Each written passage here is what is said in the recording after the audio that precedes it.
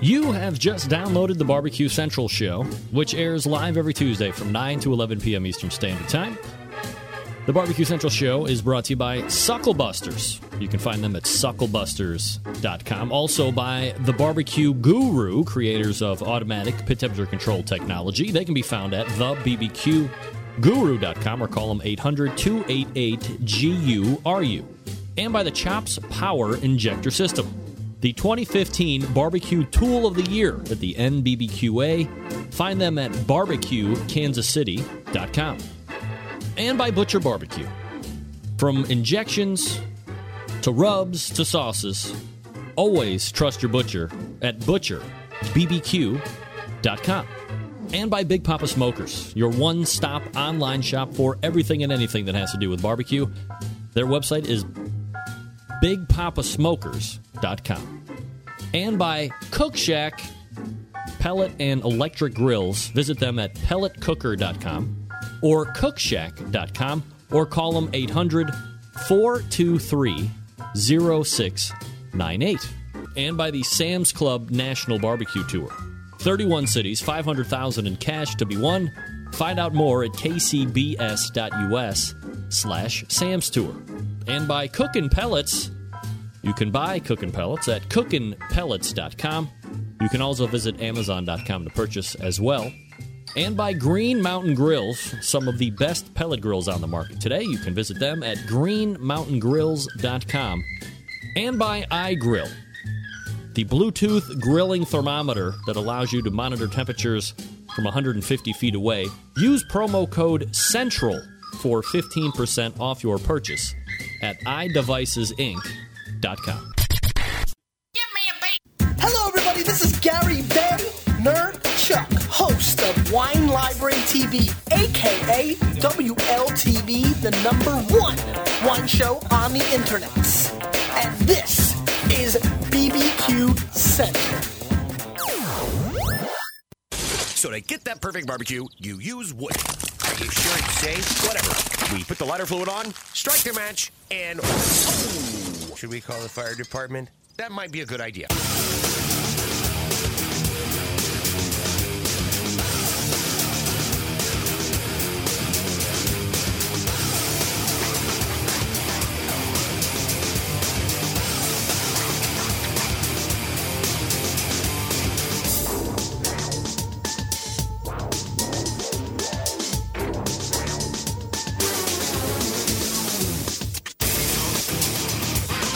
All right, good evening, and welcome to a really big version of the Barbecue Central Show. This is the show that talks about all things important to the world of barbecue and grilling. We broadcast live and direct from the Rock and Roll Hall of Fame city of Cleveland, Ohio. It is the barbecue capital of the North Coast. I am your program host, Greg Rempe. Happy to have you aboard here on your Tuesday.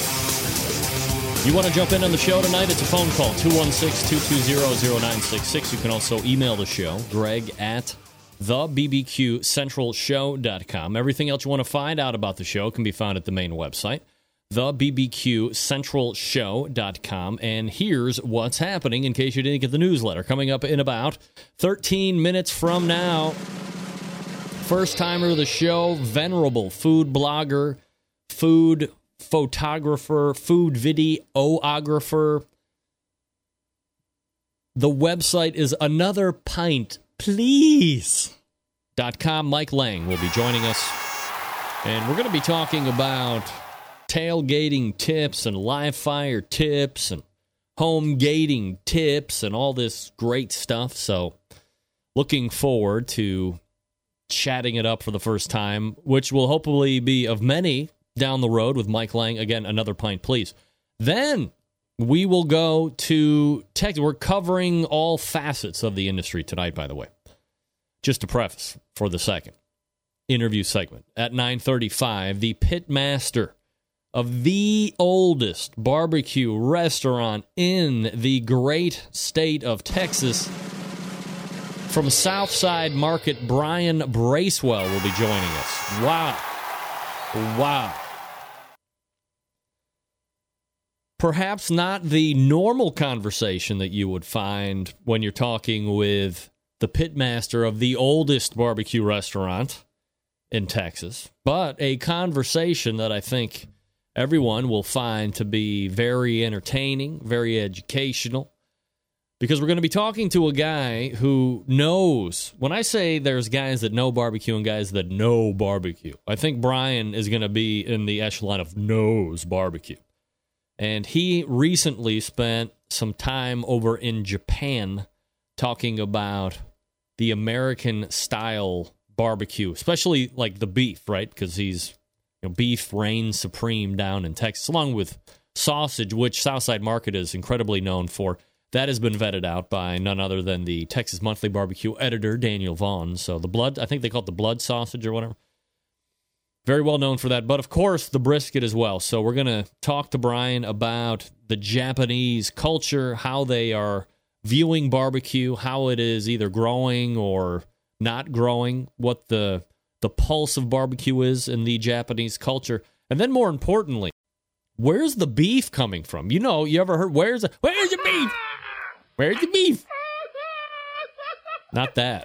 But where's the beef coming from? I mean, I think we all know, especially the folks that are really into the barbecue and grilling scene, Japan is kind of known for the high-end cuts of beef, ladies and gentlemen. Hey! I might even go so far as to say not only are they pretty well known for some of the highest cuts of beef, they're well known for the highest cuts of beef available in the world market. The Kobe beef. So we're going to talk to Brian about, and he's actually on the shorter side of a segment, so we're going to squeeze as much as we can, and then I'm sure we're going to revisit with him a number of times down the road as well. That will tie up the first hour. Then we'll move to the second hour. Who doesn't love pizza? If you don't love pizza, I don't love you. Get that big stuff out of here. The new rule of the show should be, if you don't like pizza, we can't be friends, because I love pizza. One of the things that I love most about pizza is that it is pizza, and it can be prepared a variety of different ways. This is a barbecue and grilling show, so we're going to take pizza outside. I have an expert, self-proclaimed. We're going to test his knowledge and his wherewithal when it comes to the makings of pizza outside. We're going to talk equipment. We're going to talk ingredients. We're going to talk cooking methods. We're going to talk all of this wonderfulness in hopes of making you a better pizza chef when you get outside the next time to cook those pizzas. So that will be Matt Frampton from Hot Grill on Grill Action. One of the pitmasters so far, Hot Grill on Grill Action.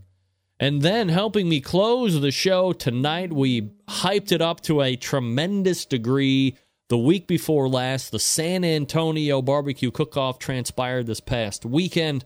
And wouldn't you know, a guy who's having a very good year, who's been having a very great couple of years, who's been on this show a couple of times, walks away with grand championship honors. Clarence Joseph from Mama and Papa Joe's Barbecue will be joining us to recap that big weekend as well. Oh my goodness, we got a ton of stuff. And if you didn't know, not that we're going to really be talking about it tonight, the American Royal Barbecue Cook-Off is taking place this coming weekend. So next week's going to be insane. Oh my God, it is the really big barbecue show after all. All right, do me a favor, folks, as I ask you each and every week, let everybody know the show is on. Get on the tweeter, the blower, the emails, the fax machines, whatever you got. Send them to these particular websites. The audio link, of course, thebbqcentralshow.com, and click on that Listen Live Now link. You can't miss it. It's right at the top of the main page. Or you can send them to outdoorcookingchannel.com, the longtime video syndication partner of the show. If you have Internet Protocol television devices such as Roku, that we know for sure, go to that app store and download the Outdoor Cooking Channel app. And now you can watch this show live right from the comfort of your lazy boy chair or a couch, your high-definition television. You don't have to go downstairs to the basement and catch it monitor-wise on the computer or laptop, or you don't have to just jack up your phone, go to the TuneIn Radio app, and listen to the live stream of the show here like you would. Although I still prefer, even though we have spent a ton of time upgrading the video capabilities of the show, I still prefer the show to be more in its originated format, which is radio only. So if you like both, I would say try one, try the other, just to see. Sometimes there's a different feel to the show when you're listening to the show, and then there's a different feel when you're watching the show. Some better than others, depending on what your preference is. So again, OutdoorCookingChannel.com is the video, and thebbqcentralshow.com is the audio out there. And again, if you have Internet Protocol Television, go to those app stores and search Outdoor Cooking Channel. I don't know if all of them have it. A good amount do, so you're going to want to take a look at that. And then if your particular app store has it on your IP television, then download it, and you can watch Outdoor Cooking Channel. You can subscribe to the show via iTunes for replays, so go ahead and do that if you miss. But there really is no reason why you should ever miss anything on this show ever. If you miss it live, that's one thing, but if you're hearing about it, if you're on the internet forums and, did you hear this guy on Rempe's show last night, or did you hear this particular interview on the Barbecue Central show? I missed it. Well, after you get over the initial shock, it's okay. Go to the Barbecue for You. The Barbecue for You. Oh, my God. Don't sue me, sir. Go to the Barbecue Central website, the main clearinghouse for any and all archives of the show, and you will be up and running and back up to speed. Again, the American Royal is going to be happening this coming weekend, so if you're listening live right now, please make sure that if you win, you allot time next week. For instance, Jean-Philippe Lavoie, I have no idea, it sounds French-Canadian. Get that big stuff out of here. Greg, my name's JP. Me and my brother Max are great barbecue fans. We own a barbecue store in Quebec, Canada. We like your show. We've been listening to your podcast all day long while driving to the American Royal in Kansas City. And we'll be competing to get the barbecue vibe. So we're stopping by every place we can eat and talk barbecue. My brother just told me you're presently live in Cleveland, and we'll be in Cleveland in less than an hour. Oh, I'm just getting this email now. Get that big stuff out of here. We do many radio shows in Quebec City. It would be a pleasure to come and talk to you if you're interested. Guys, I would love to have you, except for the fact I'm just getting this right now. So press on to Kansas City. We'll try and do it again. Win the American Royal. Stop back on the way back home, and we'll sit you down live. We'll do it live. Yeah. Shout out. Thanks for writing in. Folks, what are people using on the competition trail and in the backyards to have some great barbecue, win the cash money dollars? Suckle Busters, award-winning barbecue rub sauces, chili kits, Texas Gunpowder, preferred by competition barbecue cooks, Texas-based, 100% made in the USA. Their products have won hundreds of industry awards, including 2 first place at this coming American Royal Barbecue Sauce Contest, the World Series of barbecue competitions, by the way. New from Suckle Busters, as I've been talking about for weeks now, the Honey Barbecue Glaze and Finishing Sauce. Based on Suckle Busters' award-winning Honey Barbecue Sauce, this is a thin barbecue glaze and finishing sauce made especially for competition ribs and chicken. It's super sweet, not spicy, but it is super red because of the use of the American paprika for a bright red color. Here's what you do. Brush it on the last 5 to 10 minutes of cooking. It's going to leave a nice glossy red sheen on the meat and add an extra layer of sweet flavor. Take your competition ribs and chicken to a whole nother level. Available at local barbecue stores or online at sucklebusters.com. If you want a free bottle because you're listening right now, shoot me an email, greg@thebbqcentralshow.com, and in the subject line, put American Royal 2016. American Royal 2016. Fabulous. Thanks to Dan Arnold and the folks over at Suckle Busters. If you want to order yours directly, sales at sucklebusters.com. Visit the website sucklebusters.com. Or again, visit some of your local barbecue stores. There's a very good chance Dan has already infiltrated your particular place of frequentage, and you should be able to get Suckle Busters directly right there. Wow. Again, email Greg at the BBQ Central Show, and in the subject line, American Royal 2016. American Royal 2016.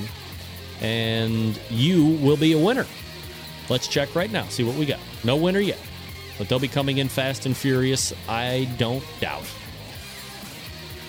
All right, you are listening and watching the Barbecue Central Show right here on the Barbecue Central Network. Back with another pint, please, Mike Lang, talking tailgating. Stick around, we'll be right back.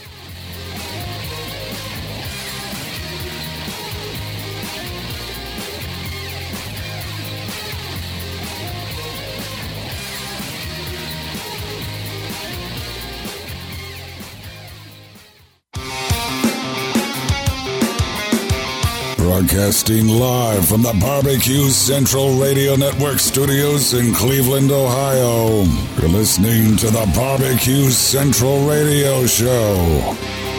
Once again, here's your host, Greg Rempe.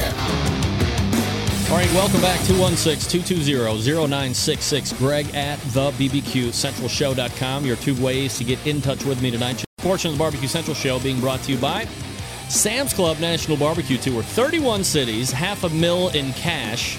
The next stop, it's the last one, folks. October 10th, 2015. We're going to Bentonville, Arkansas. We're going to see who's cream of the crop with the last 50 standing. To find out more about the Sam's Club Barbecue Series or to check the results, you can visit kcbs.us/Sam's Tour. Folks, football season's here. I wouldn't know that. I'm a Browns fan. Nevertheless, people love to do that tailgate thing, and no better expert to bring on this show than first-timer to the Barbecue Central Show jungle and the creator of AnotherPintPlease.com, Mike Lang, joining me here on the show. Mike, how are you, buddy? I'm doing great, Greg. Thanks for having me. Yeah, absolutely. My pleasure, and appreciate you taking the time out tonight to get this thing underway. So let me see if I can't resize you a little. There we go. That looks much better. Can you see us together? Kind of like half and half, right? It's weird. Yeah, it looks good. Yeah, good. All right, so before we get into the depths of tailgating and home gating and water gating and all this other stuff, talk to me a little bit about yourself. Like, what's your background? What do you do professionally? And more importantly, how did you get into this whole Another Pint, please? Yeah, I know. Funny enough, professionally, I'm actually a police sergeant down here in Southwest Ohio. So whoa, Southwest Ohio, like where? A fellow Buckeye, my friend. I'm from Dayton. Look at you. All right. Go Bucks, because it's the only thing we got going for us in football. Well, are you a Bengals fan? Yes, by proximity. Oh, yeah. Sorry. Love the Gingers down there. All right, go ahead. Sorry. No, but, I'm a cop by trade, and like a lot of us, I go to my happy spot, which is the backyard, to grill, and that's really what kind of gets me through day in and day out. It's for me, it's to entertain friends and family. I started the blog probably 7 years ago as a kind of a way of outletting what I do for dinner. I've always had a knack for photography and video, and by talking about what I do and putting it online was a great outlet for me. The rest is kind of history. It just took off from there, and that's still what I do day in and day out. So 7 years you've been doing the blog here. Is it something that you ever aspire to be able to do full time and, hang up the weapons, or do you still really love being a law enforcement officer and this is going to remain a hobby for the foreseeable future? I love what I do. I'm proud of what I do. But most certainly I've got to retire one day. It's a young man's game, and retirement for me is not that far away. So most certainly I kind of look towards the future. It's been nice the last couple of years. I've had a lot of different opportunities. I work for Weber Grills. I blog for them. I'm their quote-unquote official grillographer. We see a lot of my work and photos on Weber's social channels, as well as do a lot of work for their print and campaigns where I'll go and do all the grill work that you'll see in a lot of their commercials for television or online. So it's just been a lot of fun. I'm blessed for my career, but as you can probably imagine, I also love cooking over live fire, and that's kind of my passion lately. Does Weber reach out to you, or how do you kind of put that whole deal together? I mean, I got to imagine that's a lot of people's dream situation. Yeah, I know. I'm very, very lucky. It's a back and forth. I work for them from a freelance capacity, so I will put out regular content for them through their blog. And a lot of the pictures that you see typically through their social channels are mine from Another Pint Please, or stuff I'm actually commissioning for them.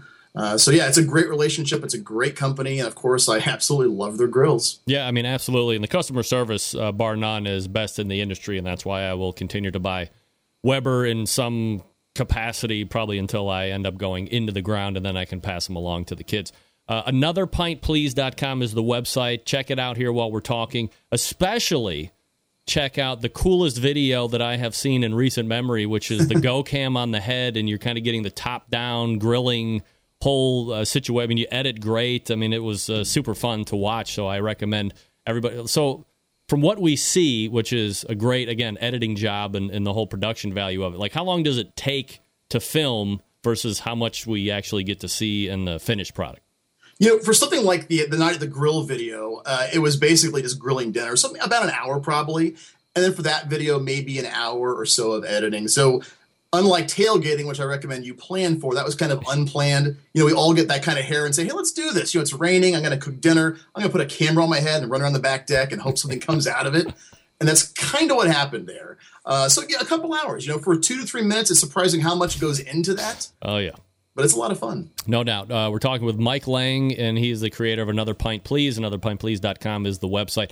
All right, Mike, so we're here to talk about tailgating tonight. As I mentioned, we're into the professional football here, almost 4 weeks now, whatever it is, maybe 5 weeks. The college football season has been going on. That's obviously well known for the tailgating as well.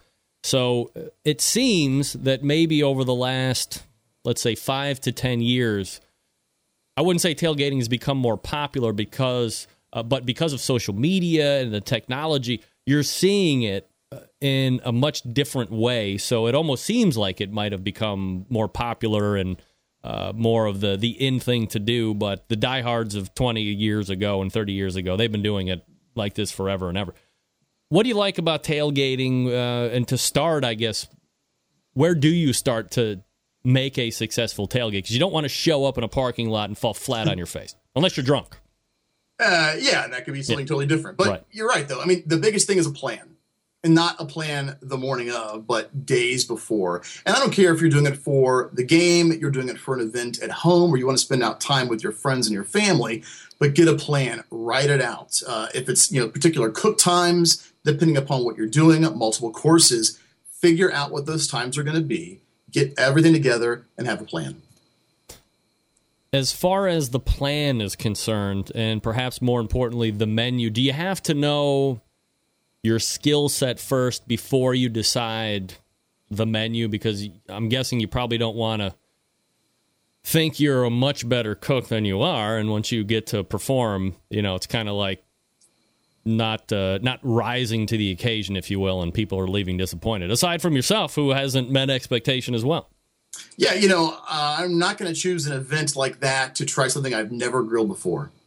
I typically want it to be things tried and true that I know what my limitations are going to be, the limitations of where I'm going to be grilling. So certainly it's not the time to try that great new idea that you had a couple days ago after 3 or 4 beers and hope it's a winning success, because it probably will not be unless you plan for it and you prepare for it. Good tools of the trade when it comes to tailgating. Do you suggest the big rigs? Do you suggest something that is more transient in size? What do you think works best, or what do you see that works best? In terms of grill, of course, I'm a huge fan of the Weber Q-Line. For such a small, portable grill, it is absolutely amazing how much power they have and how much versatility they have. Over the last couple of years, I've actually grilled on Qs in a lot of crazy places outside of parking lots. And every time that I've done it, they have totally blown out my expectations as far as what they're capable of doing. Charcoal is great. I love to cook on charcoal. But of course, if you're talking about taking a grill someplace else, heating up coals, and dealing with live fire, it can be problematic at times, which is why the Q is a nice addition as a gas grill to give you flexibility, ease of transport, and ease of storage.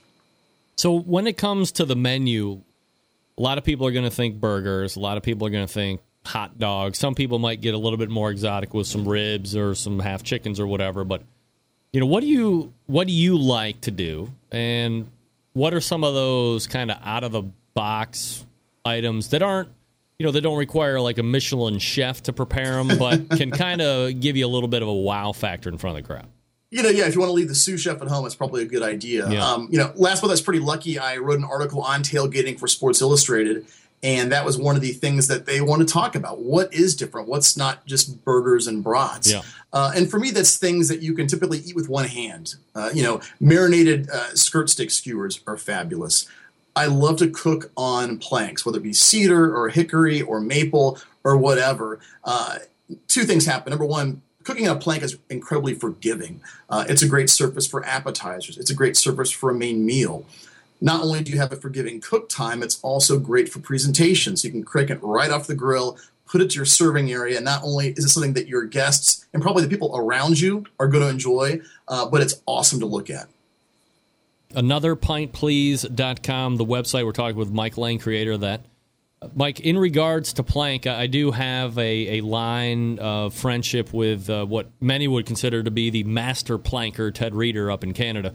But you are a planker, a lover of planking as well. So if you could kind of back it up just a few seconds here and talk to us about selecting the proper plank and prepping the plank and how many uses are you getting out of a plank, stuff like this. Yeah, I mean, for the plank, the most important thing typically is to make sure that you soak it ahead of time. Depending upon if you're cooking it direct or indirect, you don't want your plank to be some sort of flambe in the middle of your masterpiece at the tailgate.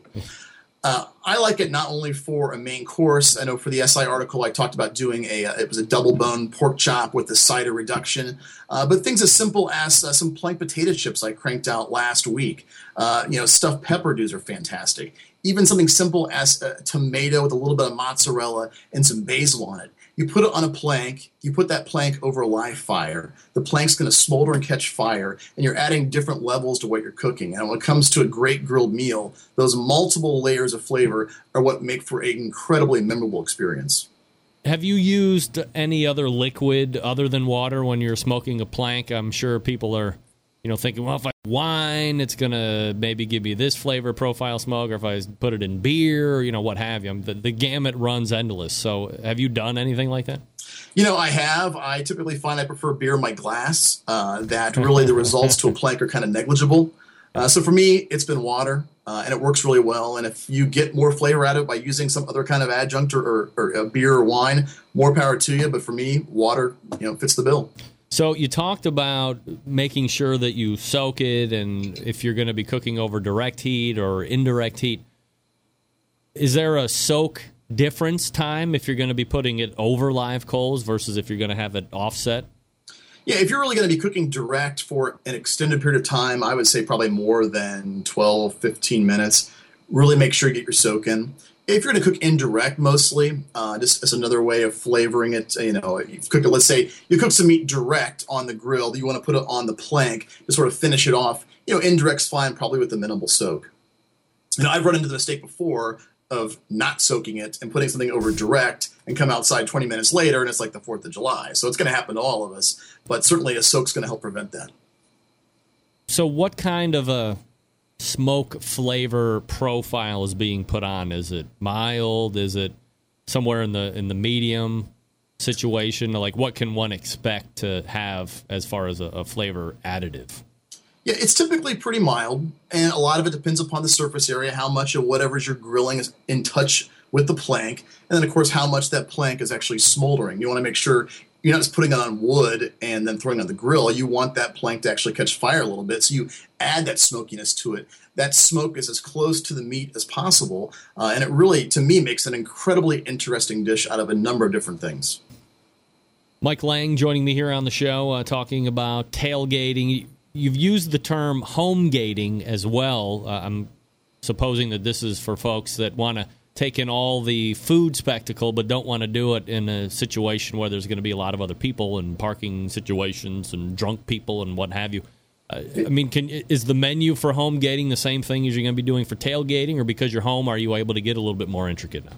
Yeah, I think you summed it up perfectly. Not everyone wants to go anywhere, has the means to go everywhere, but the same thing holds true. You want to be able to enjoy the game, enjoy your friends. So still you have to have a plan. You want to prep everything ahead of time as much as possible. Your goal is to get food on the grill, not get food ready for the grill. So whether you're at home or in a parking lot, the same process is going to hold true. And a lot of times home gating can be just as much fun, or even more so, by taking out the crowds and watching it on the big screen. In regards to the plank being cooked on? Is it a one and done situation, or can you kind of scrub it down and reuse? Yeah, I mean, probably 90% of the time I'm going to use it, unless I use something on it, typically seafood that really sets into it. I may not reuse it again, but I'm at least getting 2 or 3 uses out of a plank easily by scrubbing it down and reusing it. Can I go to like Home Depot and make my own planks, or are these things that you really want to buy because you know people are doing the right thing and you're not possibly getting some kind of treated pine pressed into something, or you know, not dealing with anything that could get you sick or isn't real healthy? Yeah, you want to be careful. I mean, of course, you could do that. You got to make sure it's untreated wood, but you know, make sure that you're using something that's good for you. That's using machines that have got food safe lubricant in it that are making these planks. You're probably better off buying your own just to be sure. At least that's what I recommend. That's what I've been doing successfully for quite a while. All right, so there's ones that I could go and get at Lowe's or Home Depot or any of the big box stores. Are there brands out there that, you know, I'm sure you've messed around with a whole bunch of them that you recommend or that you like specifically? Yeah, no, I'm a huge fan of Outdoor Gourmet, outdoorgourmet.com. They're in Sandpoint, Idaho, and they're really probably one of the first manufacturers of wood planks in the U.S. They make an incredible product. It was a small family-owned business that went from forestry work to planking, and now, of course, it's reversed. They do planking mostly than anything else, but their product is absolutely fantastic, and I love using their stuff. Can't recommend it enough. In regards to menu, let's say I'm going to be going to the Browns game this coming weekend, and I'm tasked with doing the tailgate cooking. You know, what are some recipes that you've either been working on, or ones that you might be trying, or ones that you know are good that we can look at trying out this coming weekend? Yeah, I kind of touched on it before. I like just a simple marinated skirt steak skewer. Skirt steak is very easy to eat because if you cut it just right, you're going to go across the muscle fibers. It comes right off into your mouth. A marinade for it adds that extra flavor into it, so you can have it marinate overnight, pop it out on game day, slap it on the grill, and 4 minutes later, with one meat skewer and one hand for your beer, you're having lunch. I like to throw in something for vegetarian friends. You know, grilled romaine is fantastic on the grill, and it takes literally 2 minutes to grill. You know, a little bit of salt and pepper, some olive oil, 1 minute on each side, pop it off, put on some, Parmesan shavings, a little bit of a balsamic vinaigrette, and you've got a meal. It's either going to be a salad for your main course or an entire meal for a vegetarian friend. You're talking pizzas later. Pizza's a great possibility too. And I'm sure you'll get into that more, but you can prep your dough ahead of time, whether it's bought from the store or you make it yourself. Bring it on game day, roll it out with your fingers, have a bar of toppings, grill them directly on the grates, and you've got a meal that's going to suit a wide variety of tastes because they can make their own. And don't forget dessert. Yeah, absolutely. Mike Lang joining me here on the show, anotherpintplease.com, the website. Mike, obviously, with a name like Another Pint Please, you're probably into the beer situation. Would you classify yourself as a beer snob or just a guy who likes to drink a lot of beer? Where do you come out on that? How about a beer enthusiast? All right, beer enthusiast. I'm a beer enthusiast. I was. Do you find that certain ones pair with, like, do you go out of your way in a tailgate to pair everything up together so you're getting a full experience? Yeah, I don't go out of my way all the time to pair up. I usually, I always say, drink what you like. Just because you're not trying to fit a mold. Well, I'm having beef, I should have, an imperial stout. No, drink what you like. And I think, too, to keep in mind as well, if you're going to go for a tailgating event or an all-day event, think something more on the sessionable side of the beer scale, and that is beers with a lower alcohol content that you can drink more of without getting too far in the bag versus, shooting off with an 11% Russian Imperial Stout and you're asleep in the car before kickoff. So, all right, last question before I let you go, and completely one that's coming off the top of my head here because I like to roll off the cup. This root beer that I have seen racing all over the internets and the Facebooks and stuff, highly overrated or highly good? A little bit of both. I had one. I go, it's interesting, and that's probably the only one I've had. Yeah, exactly. It's the most overhyped shit I've ever heard of in my life. I just saw all about it. My buddy brought one over, told me how great it was. Here's what I think, and you would know better than anybody because, A, you have a website that's related to food, and you're a police officer, so you know what the mob mentality is like. If one person says it's good, it gets on Facebook, and 5,800 people pick it up. I don't even think you're allowed to say it sucks. But it sucks. It's just like that Giada De Laurentiis has a big fat head on her body. I mean, let's call a spade a spade. I mean, you're allowed to not like stuff, right? You are. I've got one bottle of that in my fridge. It's been there for 4 months. That should say something. Yeah, like you're probably going to use it to cook with next instead That's of putting usually in my shelf for cooking. Yeah, absolutely. I'm not going to drink it. I'm going to cook with it. Yeah, if you want to check Mike Lang out, he is the creator of Another Pint Please. Again, the website, anotherpintplease.com. You can see him on the Twitter at anotherpintpls, which is short for please. Mike, really appreciate you coming on tonight, talking tailgating. Let's do it again soon, man. Great. Thanks. I appreciate it. It was a blast. Yeah, you got it. There he is. Mike Lang, Dayton police officer, so watch out for that. But check out his blog. I mean, I really like somebody that's putting in the effort to kind of keep things fresh and exciting. And that webcam thing, that was pretty cool. It's a good 2 or 3 minute thing.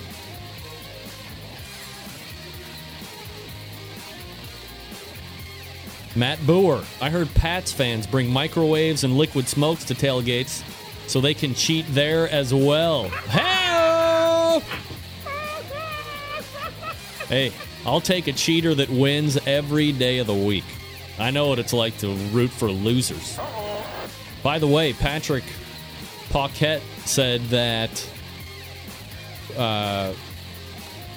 Browns fans use, what it was, essential for a Cleveland Browns tailgate, antidepressants. No kidding.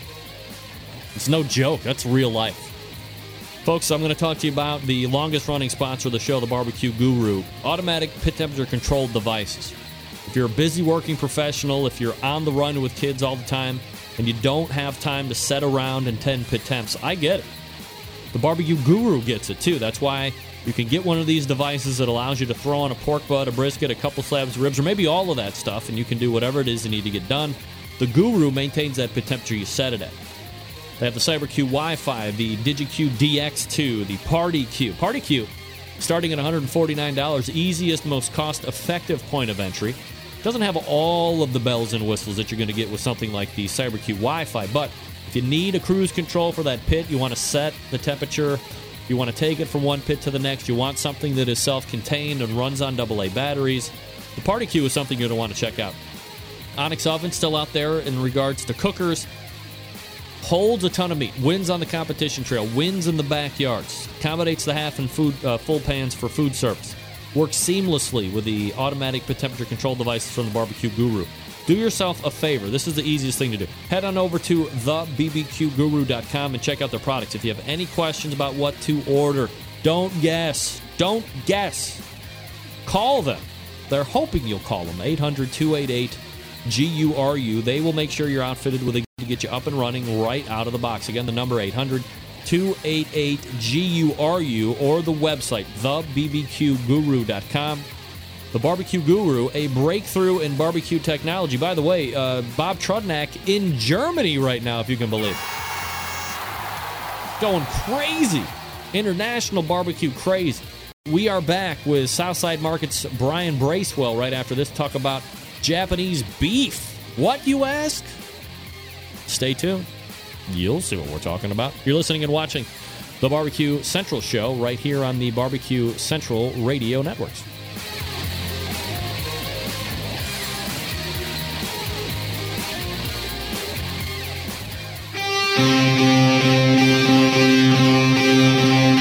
Get in the smoke.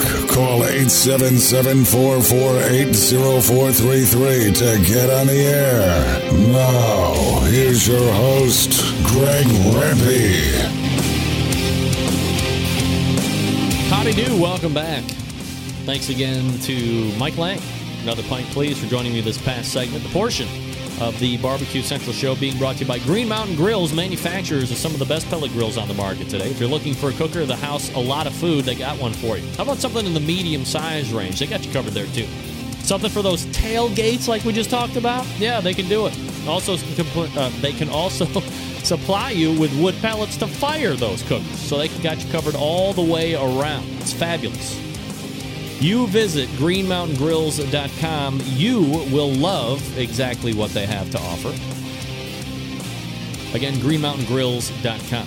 All right, joining me now is a legend in Texas barbecue. His place has the distinction of being the oldest barbecue joint in the great state of Texas. Tonight, we're going to talk a little bit about Far East beef, if you will. So let's go ahead and race over to the hotline and welcome the pitmaster of Southside Market and Barbecue, Brian Bracewell, joining me here on the show. Brian, how are you, buddy? Doing great. Good. Glad to be here. Yeah, absolutely. And appreciate you making time for the show tonight. Brian, if we could, before we get into the Japanese talk and kind of learn about what you were up to, maybe just a very thumbnail sketch on Southside Market, as I'd mentioned in the open, oldest barbecue joint in Texas. So, kind of when you guys got in business and how you've grown to present day. Sure. Well, Southside's been around since 1882. Started out as a small German butcher shop, really. A guy named William Moon slaughtered cattle and pigs out in the country and actually sold fresh meat door to door from the back of a horse-drawn buggy. He'd drive to town, and whatever he didn't sell that day, he had to learn how to smoke it or make sausage. And so, fortunately for us, he must not have been a very good salesman because we got into the barbecue quick. So that's got to be like a super tough gig, right? You don't sell. I mean, you got a whole bunch of stuff on your cart. That's the backbone of every small town butcher shop and a lot of barbecue joints in Central Texas. As humble beginnings as a really just a small butcher shop, and whatever was left over one day was on the menu the next day. And so in 1886, he opened up a brick and mortar business in downtown Elgin. It was really just the small town butcher shop that sold barbecue in the back. And fast forward to 1968, my grandfather bought the business from Mr. Moon, or not from Mr. Moon. It had gone through, I guess my grandfather was the sixth owner. Quite a storied history. His history was in meat distribution. He was a salesman, worked for Armour, Swift and Company, and actually called on this business. And those guys were looking to get out. State inspection was coming down the pipeline, and so he bought the business. And then I'm the third generation of my family to work in it. So fast forward 47 years, and now we're the barbecue joint that still sells fresh meat on the side. We still have a butcher shop. We have a USDA inspected processing plant. We make and distribute our own sausage products. One of the same ones that we made back in 1882. And we just opened our second restaurant a year ago. So do you have a Southside Market potential next generation owner in the mix too, to keep it going? I told my wife when we got married, that's kind of the retirement plan for a family business. And so I started working here when I was 12. And we were aging a little bit. I just turned 40, and luckily we got twin 9-year-old boys on the ground right now. So that's the retirement plan. There you go, double pitmasters in the making. So got a good history to follow for sure. All right, so if you could talk to me a little bit about how you were able to kind of get over to Japan, and what the idea was for you getting over there and what you're going to be talking about. Sure. Well, I graduated from Texas A&M University, have a degree in meat science and technology. And so I stay in pretty close touch, just 90 miles down the road from us. So I stay in pretty close touch with those guys. And through them, the meat science department, have some relationships with the Texas Beef Council and therefore the United States Meat Export Federation. And the Texas Beef Council and the USMEF, they're always looking to drive exports and raise the demand for beef, not only in Texas and in the States, but worldwide. And so because barbecue, Texas barbecue, brisket, barbecue all over the United States is kind of riding a wave of popularity right now, they wanted to go to Japan, kind of get back some of the exports that we lost after the BSE scare a few years back. And they wanted to use Texas barbecue as a hook to help make that happen. And so we traveled with them and put on some cooking demonstrations, talked about the attributes of U.S. beef. And we got an audience that was willing to listen because of the barbecue, really. Brian Bracewell joining me here on the show, Southside Market and Barbecue. The website, southsidemarket.com, if you want to check it out here while we're talking. Brian, I guess, the first thing that jumps off in my mind, there'd be a lot of foreign places that would seem to make a lot of sense to me that you would bring a Texas guy or, somebody that knows American barbecue and the meat and stuff, because maybe that's something they just don't have a lot of. They don't have access to meat. Japan is probably like the only place that I can think of that has the best cuts of beef in the world in their market, and they ship it over here, and we have, the Wagyu stuff that's kind of like supposed to compete or whatever, but where's the win for a place that has what's widely considered to be the best beef in the world? How do you guys kind of fit into that? Well, it was really interesting. We actually got to tour a slaughter plant and see the whole system of how they market their Kobe beef, their Wagyu style of beef. And so all the typical farm in Japan is 3.7 acres, and they have a couple of head of cattle, and that's it. Huge farm. Yeah. And so to talk about Texas farms and vast grasslands is totally foreign to them. They really had a hard time understanding that. So a lot of those Wagyu cattle are grown in small family farms, sent to the slaughter plant. The owner retains ownership of it through the slaughter plant, and then they auction it off after it's slaughtered based on quality. They quality grade it and then actually auction the whole carcass right there on the rail. And these carcasses were selling for between US $10,000 and $20,000 for their highest quality grade was an A5. And these were 12, 14, 1,600 pound carcasses. So big animals, highly valuable. And so that kind of led into why U.S. beef makes sense for them for barbecue cuts, because Wagyu and Kobe cuts are normally very small portions, thinly sliced. The eating habits in Japan are pretty different than what we have. You don't sit down and eat a Wagyu brisket. You eat very thinly sliced meat, either cooked really in boiling water or cooked Korean barbecue style. And so U.S. beef is a good option for them. The United States is not trying to compete with the Kobe trade because they're doing what they're doing. They're doing a great job of it. But Japan has to go outside of their country for 60% of their food,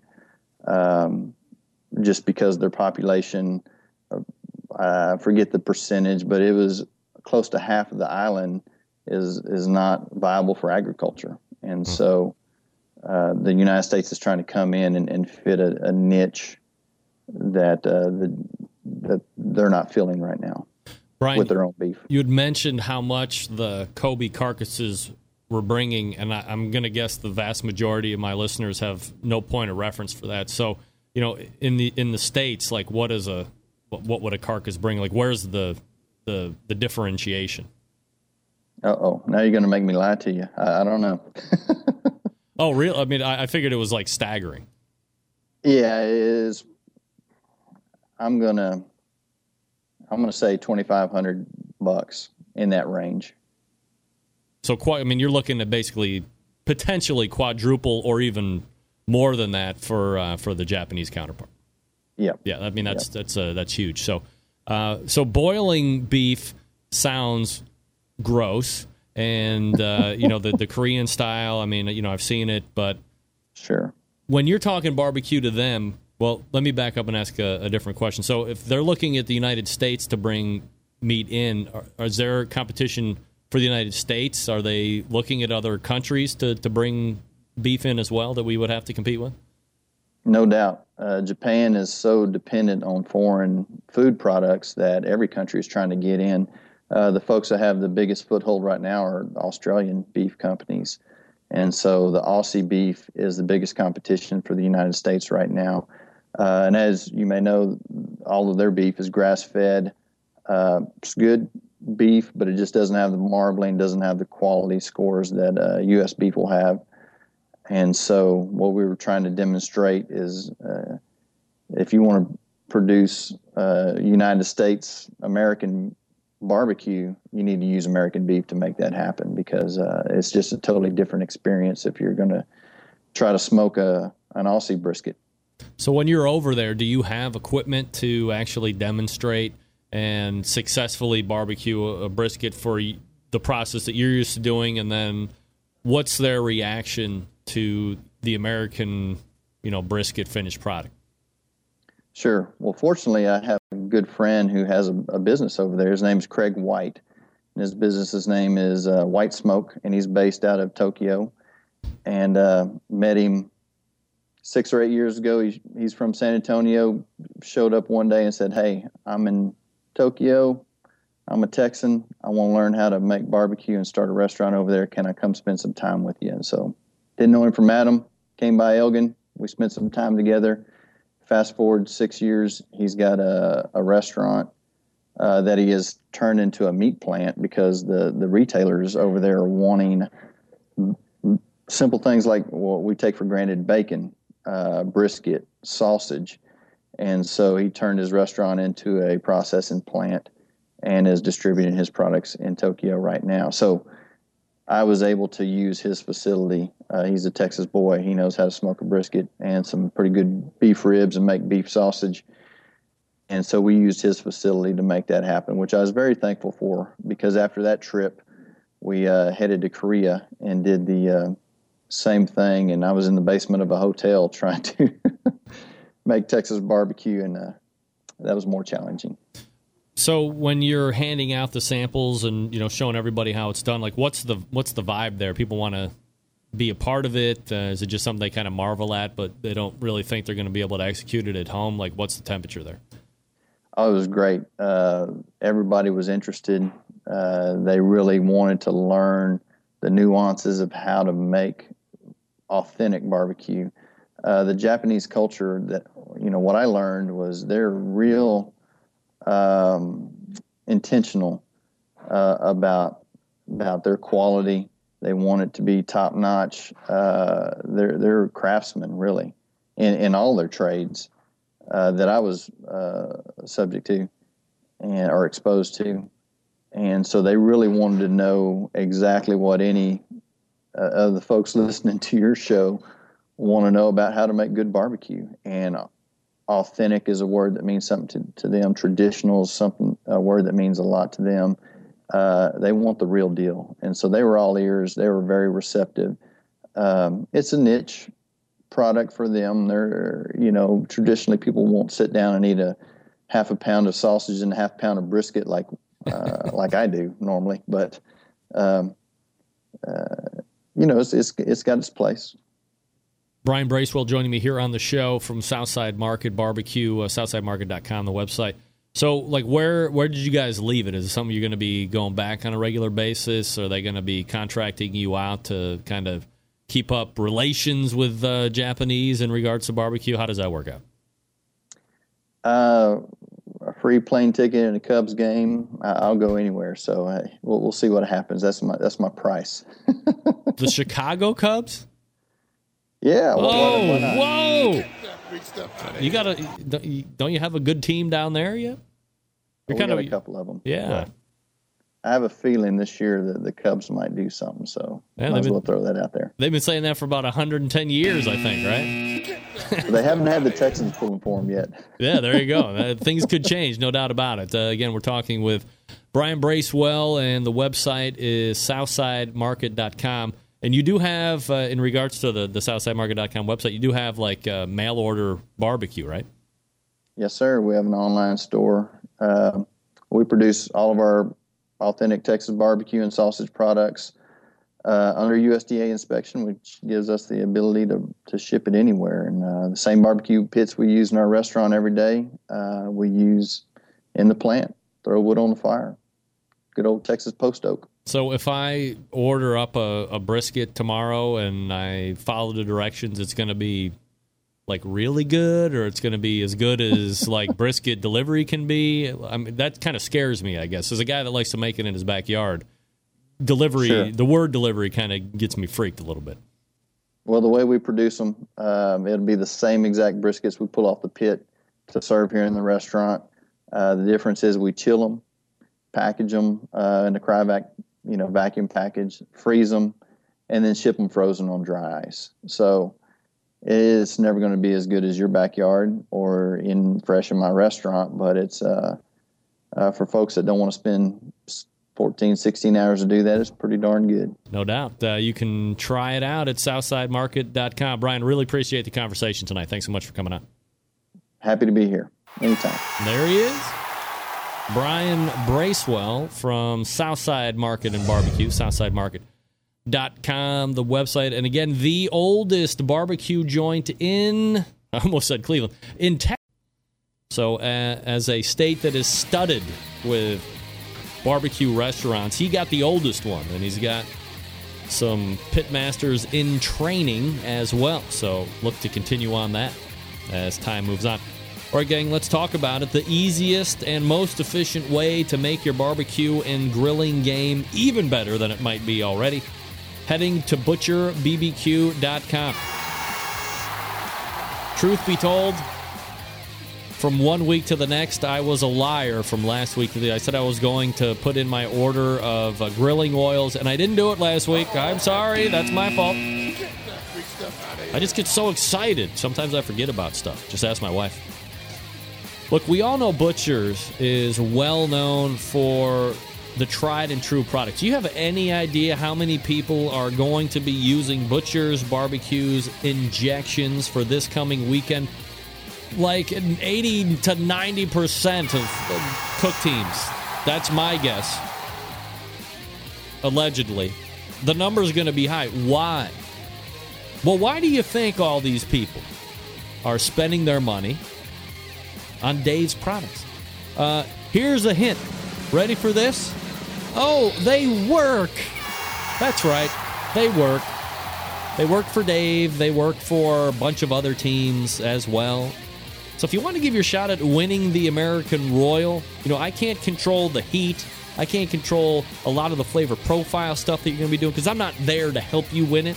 But I can tell you that if you use Butcher Barbecue products, even at the very last minute here, time is running out, you're going to put yourself in the best position to win. Best position to win, folks. Come on now. Now, maybe you like rubs or you're looking for a new rub. Good for you. Steak and brisket rub from Dave is great. How about the honey barbecue rub? One of my favorites. Love it. Use it all the time. They got a premium rub. Use that, especially if you inject with Butcher's. It is formulated the injection. Perfect 1-2 punch to impress judges and friends alike. Of course, the sweet barbecue sauce. Look, when it comes to sauce, I'm as picky as it gets. I've said it time and time again. I just got a bunch of new sauces into trial. It's not going to air, folks. They're bad. I can drink Butcher's barbecue sauce out of the bottle. Think I'm lying? Go back in the archives. I've done it. It's good. Get a box of 6. It's going to go fast. Don't worry about breaking the bank on shipping either. Between anything up to $55 ships at $8.50. Between $55 and $200 ships at $9.75. Anything over $200 ships for free. Head on over to butcherbbq.com. That's butcherbbq.com. Always trust your butcher. We're back to wrap the first hour right after this. Stick around. Be right back.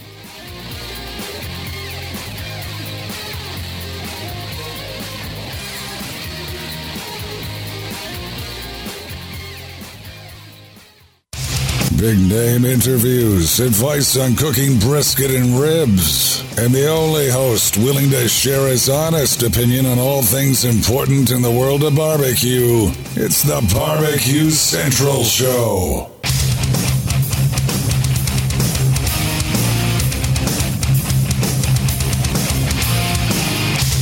All right, here we go. 216-220-0966. Greg at thebbqcentralshow.com. Thanks again to Brian Bracewell for joining me this past segment. How great was he? Awesome. Southsidemarket.com. Southsidemarket.com. And so the question is, do I buy... I can write it off for the show because I can roll like that. Do I buy brisket and test it out? My thought is, yeah, I mean, of course, why not, thank the guy for coming on, support him a little bit, buy one of those briskets. Because I am forced to be honest with you guys. I'm scared. I'm not scared that the brisket is going to be bad. Nay. I'm scared that the brisket is going to be so good that I'm not going to be able to... I'm going to have to pass it off as my own. No! People are going to taste it and be like, "Oh, you're always cooking brisket." Yeah, I didn't do that. I just reheated it. That's what I'm most scared of, that it's going to be so good. I'm screwed. I'll never be able to cook my own brisket again.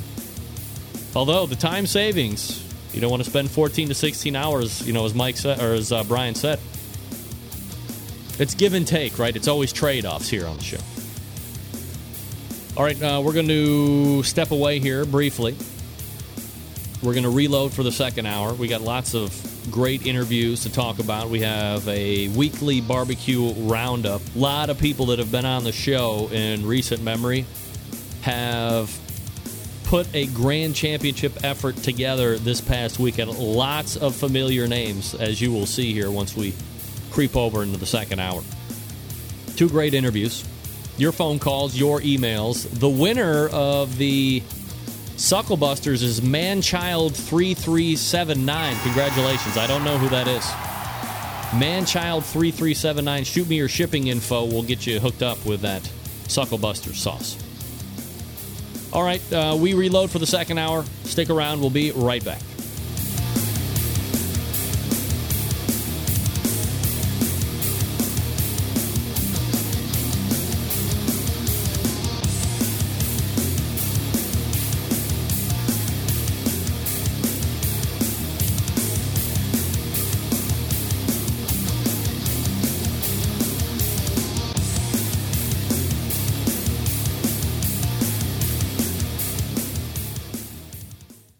This is Maddie Rempe from Cleveland, Ohio, and you're listening to Barbecue Central.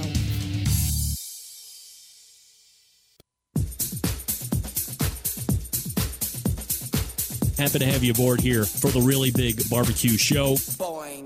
We cook because we have to, and we grill because we want to. Fine, how you doing? You have a great show. I'm a big fan. Boing. So what seems to be the problem here? This man looks like he's dead, and he's in the crackle. Charbono! It's all about the charbono, dude. Succulent fish. What?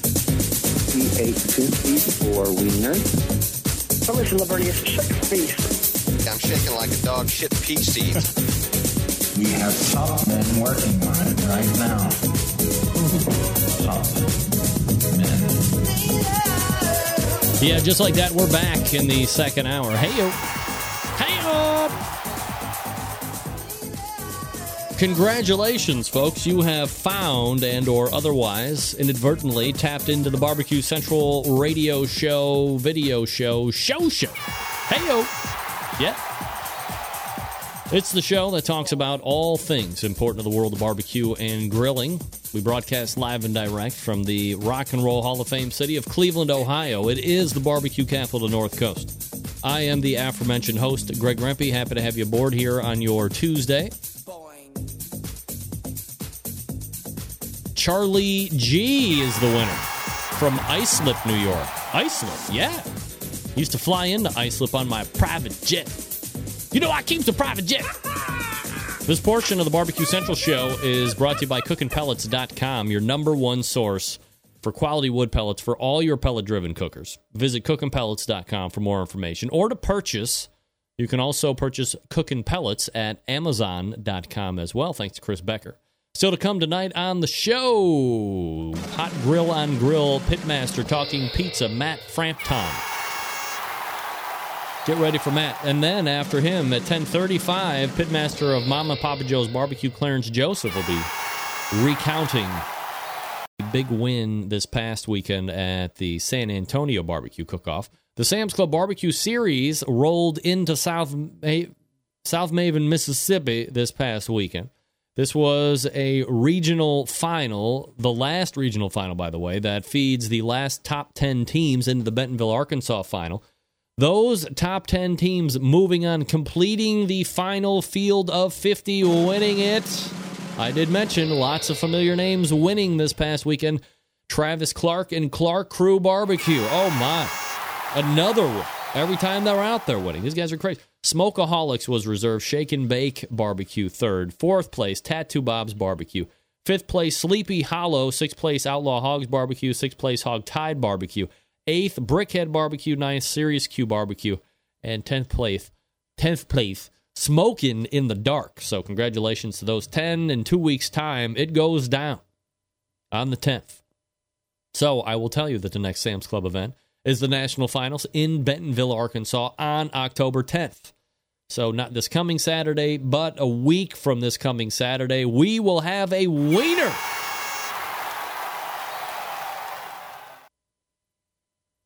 Now you know what time it is. It used to be produced. It's not produced anymore. It's the weekly Barbecue Roundup.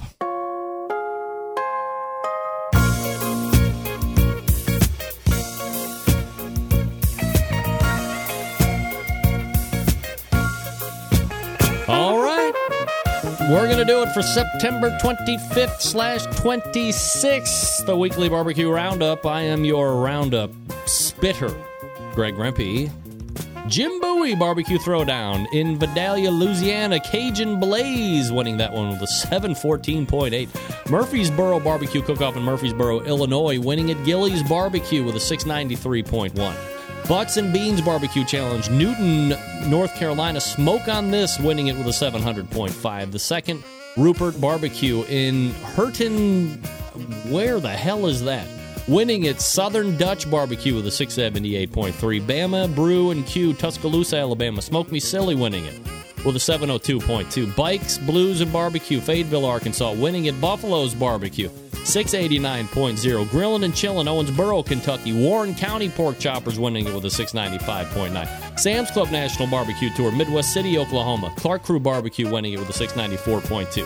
Bergfest Barbecue Competition, Warrensburg, Missouri, winning at Pellet Envy with a 698.3. Shawnee Great Griller State Championship in Shawnee, Kansas, winning at Brew and Barbecue, 709.1. Downtown Jonesboro Barbecue Festival, Jonesboro, Arkansas, winning at Razorbacks with a 708.0. Wow. The Heifers, Hogs, Hens Smokeout in Delmar, Maryland. Results not in at the time of this recording, which is live right now. Porktober Dothan, Alabama. Ranch House Kitchen winning it with a 688. Bryant's Buzzin' Barbecue Bash in Bryan, Arkansas, winning it. Lotta Bull Barbecue with a 693.6. Smoke in Park, Limon, Pennsylvania, winning at Three Eyes Barbecue with a 674.8. Grill Cook Master, Harrisonburg, Virginia, Porkalypse Now, winning it with a 689.6. Oak Grove Barbecue and Lemon Festival, Oak Grove, Missouri, winning at Team Price Chopper with a 693.0.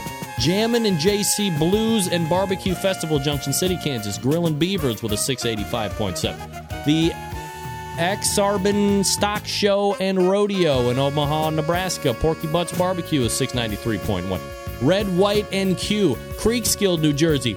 Who wanted the Basic Patrick Barbecue Team with a 674.8. Barbecue on the Hill, Blue Island Hill, Illinois. Bad Axe Barbecue with a 330.8 competitor series. In Texas, International Barbecue Cookers Association, Buckin' for Boobs Barbecue. Team Sass wins it. Hill Country Cotton Pickin' Fair, Hillsboro, Texas, winning that one. Doolin Stacks, the Jeffrey Inger Memorial Barbecue Cook-Off in Magnolia, Texas. Panther Creek winning that one, Colorado County. Fair Eddie Orange Barbecue, Columbus, Texas, winning at Double Barrel Cookers. The Panitas White Wing Festival, Panitas, Texas. Aver Q Sale winning that one. Texas Gulf Coast, the 20th Annual San Antonio Rodeo Barbecue Cook-Off. Mama and Papa Joe's Barbecue winning that one. We'll have a discussion with Clarence Joseph after that. Lone Star Barbecue Society, the Barbecue Music Festival, Burnett, Texas, winning at Round Mountain Barbecue. Pow Wow Barbecue Cook-Off in Comanche, Texas. Paul Knight winning that one. And the VFW Cook-Off in Rockney, Texas, winning it. Pants on the Ground. Pants on the Ground? Looking like a fool with your pants on the... Pants on the Ground winning that one. Oh, my. another extensive, crazy weekend of barbecue competitions. That's your weekly barbecue roundup for this past weekend, September 25th. And we rejoin the show right now.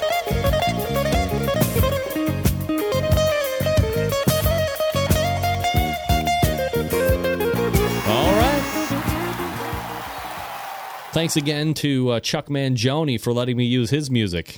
He didn't. Is Chuck still alive? Can anybody Google, is Chuck Mangione still alive? Blake Moody, this background smooth jazz makes the results all the more sensual. Yeah, deep beef. Injection. I don't know. I mean, I know Chuck Mangione is in the smooth jazz rotation. He is on 107.3 The Wave all the time. He's one of my favorite. I mean, I've known him back before smooth jazz was even on the radio. Popularly. I love smooth jazz. Brought up on Chuck Mangione. He's from around my house. The top 10 teams for the Kansas City Barbecue Society's Team of the Year.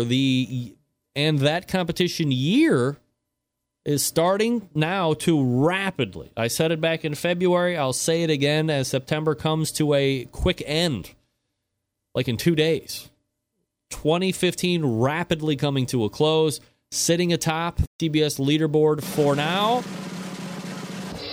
Clark Crew Barbecue. The American Dream Barbecue team is currently sitting in second. Iowa Smoky D's in third. Getting basted fourth. Tied for fourth, Smoke Me Silly, which drops Big Papa Smokers, my favorite Sterling Ball, to sixth place. Shake and Bake Barbecue 7th. Smokeaholics 8th. Yellow River Barbecue 9th.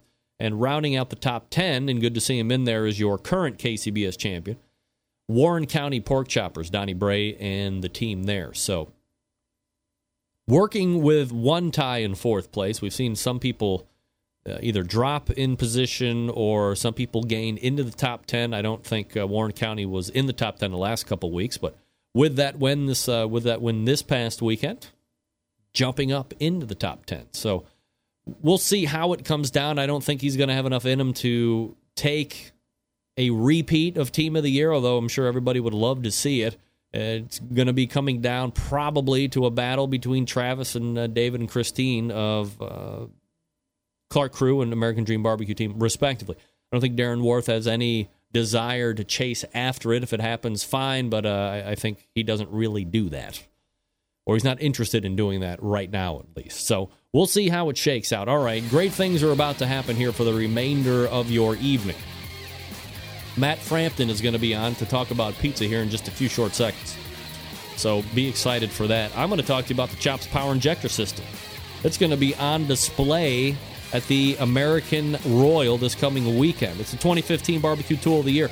Patent-pending Chops Power Injector Systems features not one, not two, but 4 needles evenly spaced at the distance that is perfect for injecting. Also comes with 3 plug screws, so you can use fewer needles or change the spacing to get around bones. It's versatility, folks. So I'm going to break it down.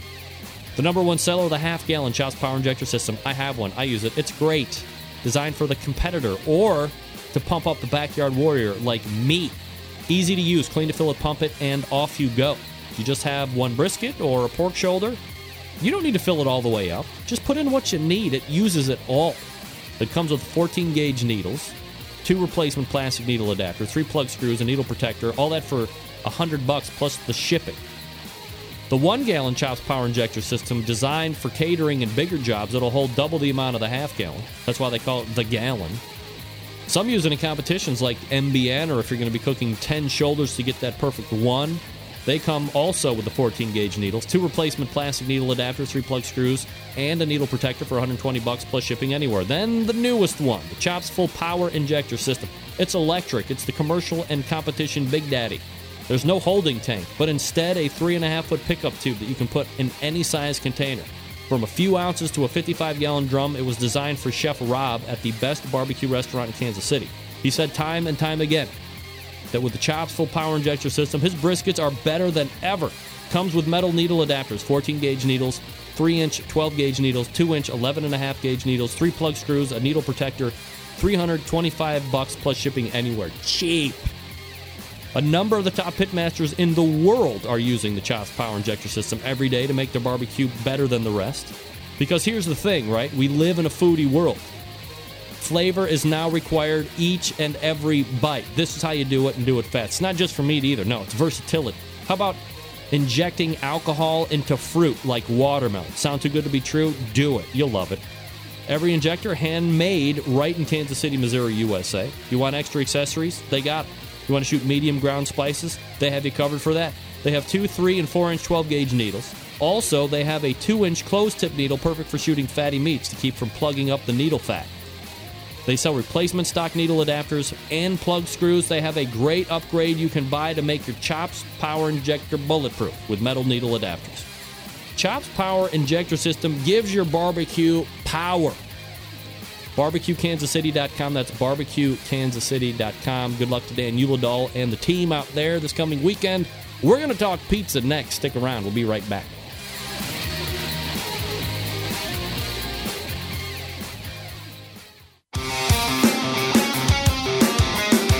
Broadcasting live from the Barbecue Central Radio Network studios in Cleveland, Ohio. You're listening to the Barbecue Central Radio Show. Once again, here's your host, Greg Rempe. All right, welcome back. 216-220-0966. Greg at thebbqcentralshow.com, the email address. This portion of the Barbecue Central Show is being brought to you by iGrill, makers of the most advanced Bluetooth grilling thermometers anywhere on the face of the earth. Monitor the temperature of whatever you're grilling from up to 150 feet away. What? You can use it on your iOS and Android. Use promo code CENTRAL for 15% off your purchase at iDevices Inc. Grill with precision, for crying out loud. You're going to regret it. That's Central. Promo code CENTRAL for 15% off your order. Who doesn't love a good pizza? Pound for pound, pizza is my singular most favorite food ever. Even the worst pizza is pretty good in my book, but what about pizza on the grill? Well, my next guest is here to help with that task. Let's go ahead and race over to the hotline and welcome in Matt Frampton to the show from Hot Grill on Grill Action. Now, hold on one second, Matt. I've screwed up my audio here real quick. All right. How are you doing, buddy? I'm doing very well. How are you, sir? I'm absolutely fantastic. Awesome.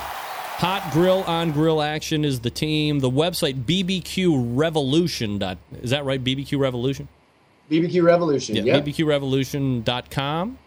.com. All right. So that's the website if you want to check it out here while we are talking about pizza. So, you know, we've been going back and forth on things completely unrelated to barbecue, but completely related to barbecue, as it were. And in our conversations, you're like, dude, you know, I'm the man when it comes to pizza. And I'm like, yeah, I mean, I love pizza, and I want to make sure that when people want to grill pizza or however they're going to do it outside, that they give themselves, what's the one thing I want to do with this show always? Give people the best shot at producing at least better than average stuff the first time out.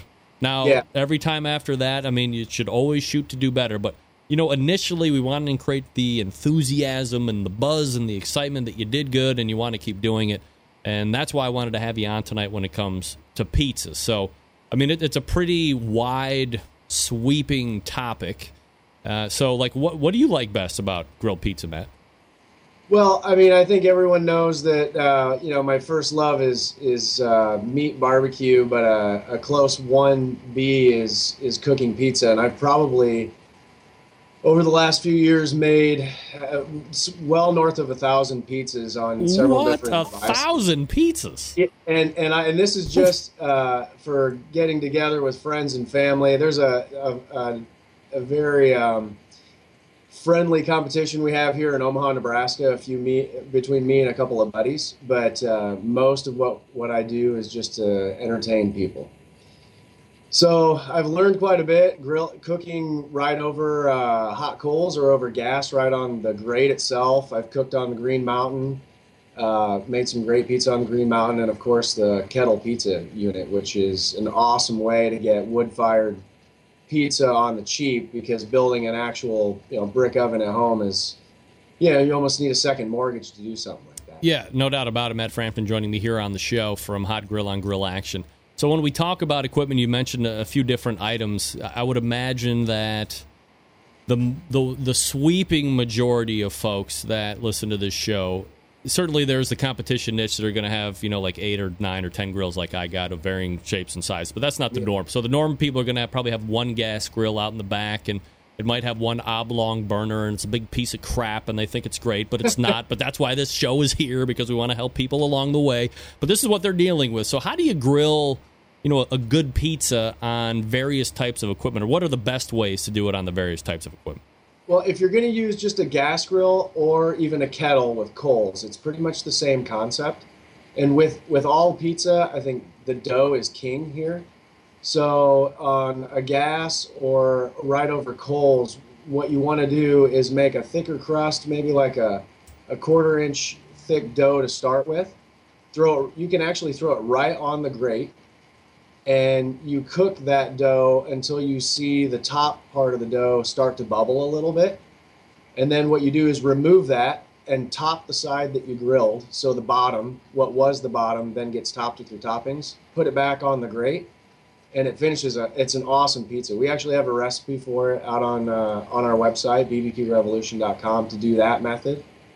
And almost anyone can do it. Any gas grill, any charcoal grill. It works really well, actually. All right, so you'd mentioned the dough, and that's probably where we should have started, I guess, because that's the foundation of success there. Do you have a basic recipe that you can share with people for pizza dough, or do you also, is it taboo to go get like a Boboli crust or Mama Casala's, pre-made crust? Like, what are your thoughts on that? Well, first of all, nothing pizza related is taboo in my opinion, because it's just an awesome food group.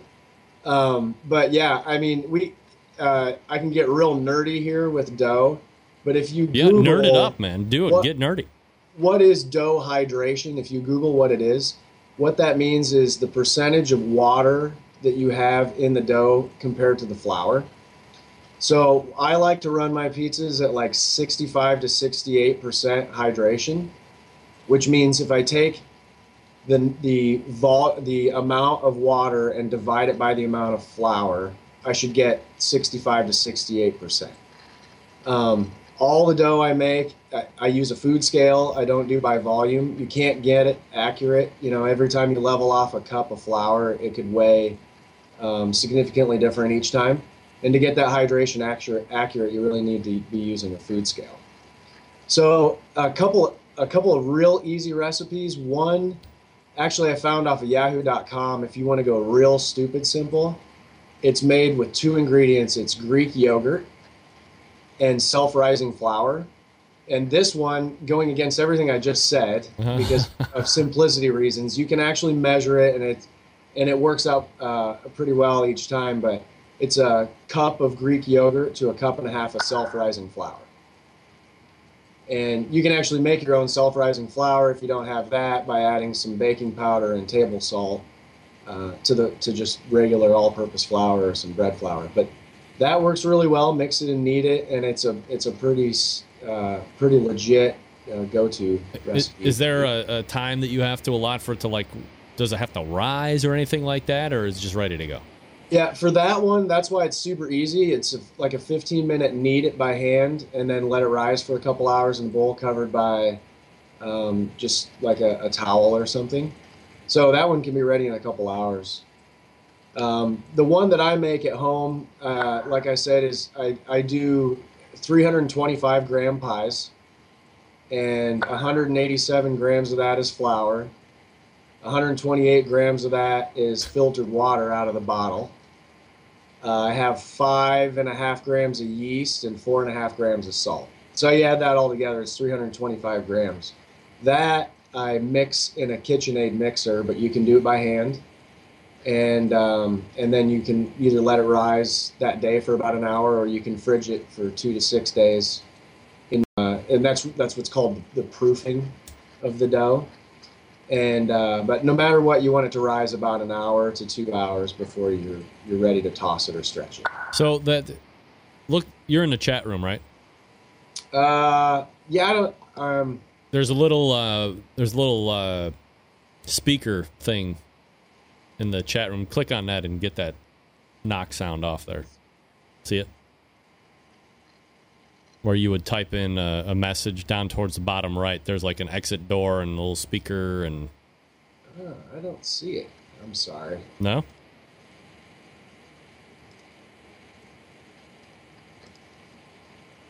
That's right. Don't worry about it. Let's keep going. Okay. So now this 325 gram, like this is all stuff that you're measuring out separately, and that's the weight you've come up with? That's why you use the scale, right?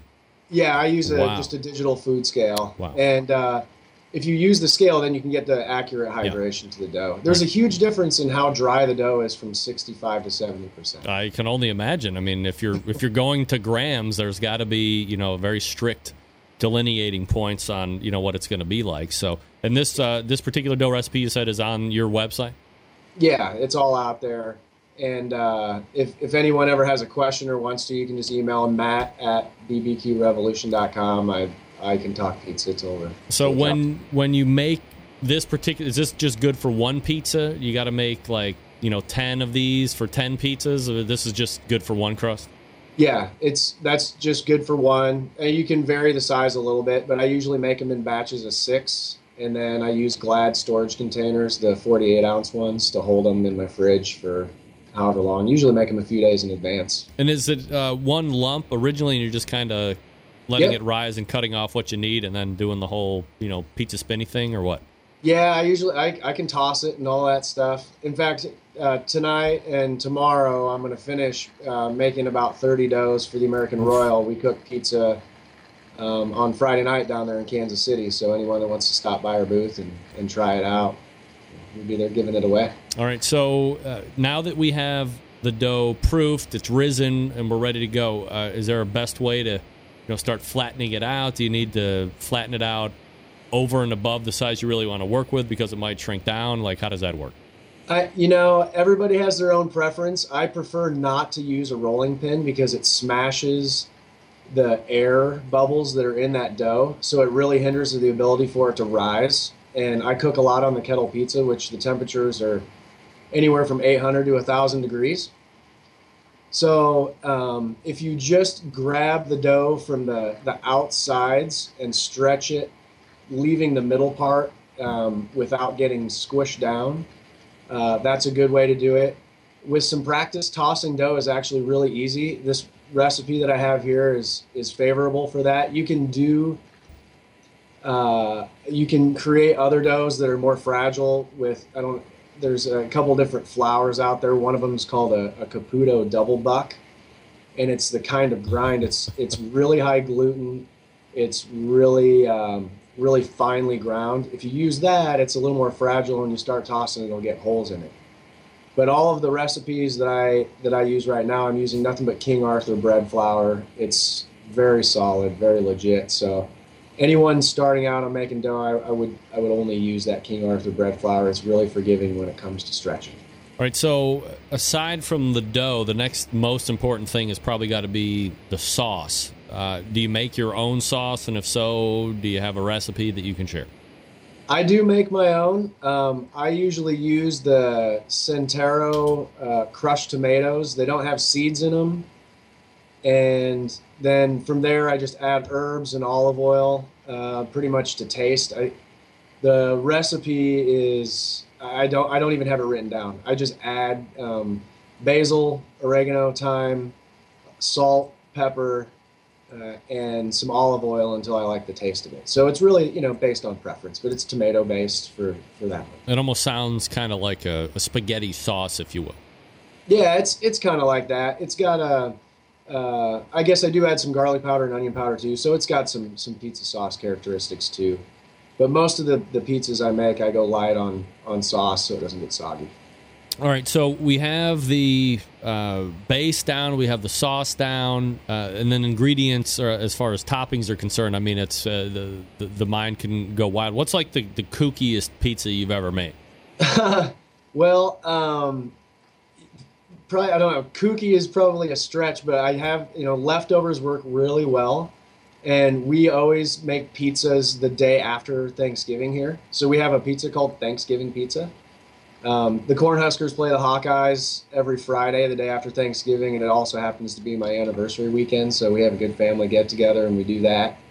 So there's like stuffing and, you know, green bean casserole and all the leftover Thanksgiving stuff on a pizza, which is pretty good. Really?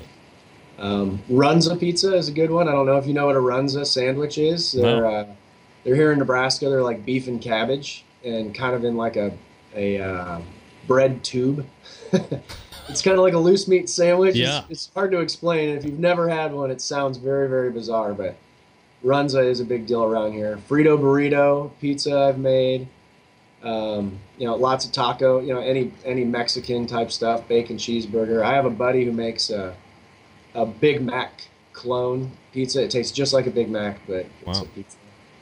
Any truth that you've cooked a flabango pizza?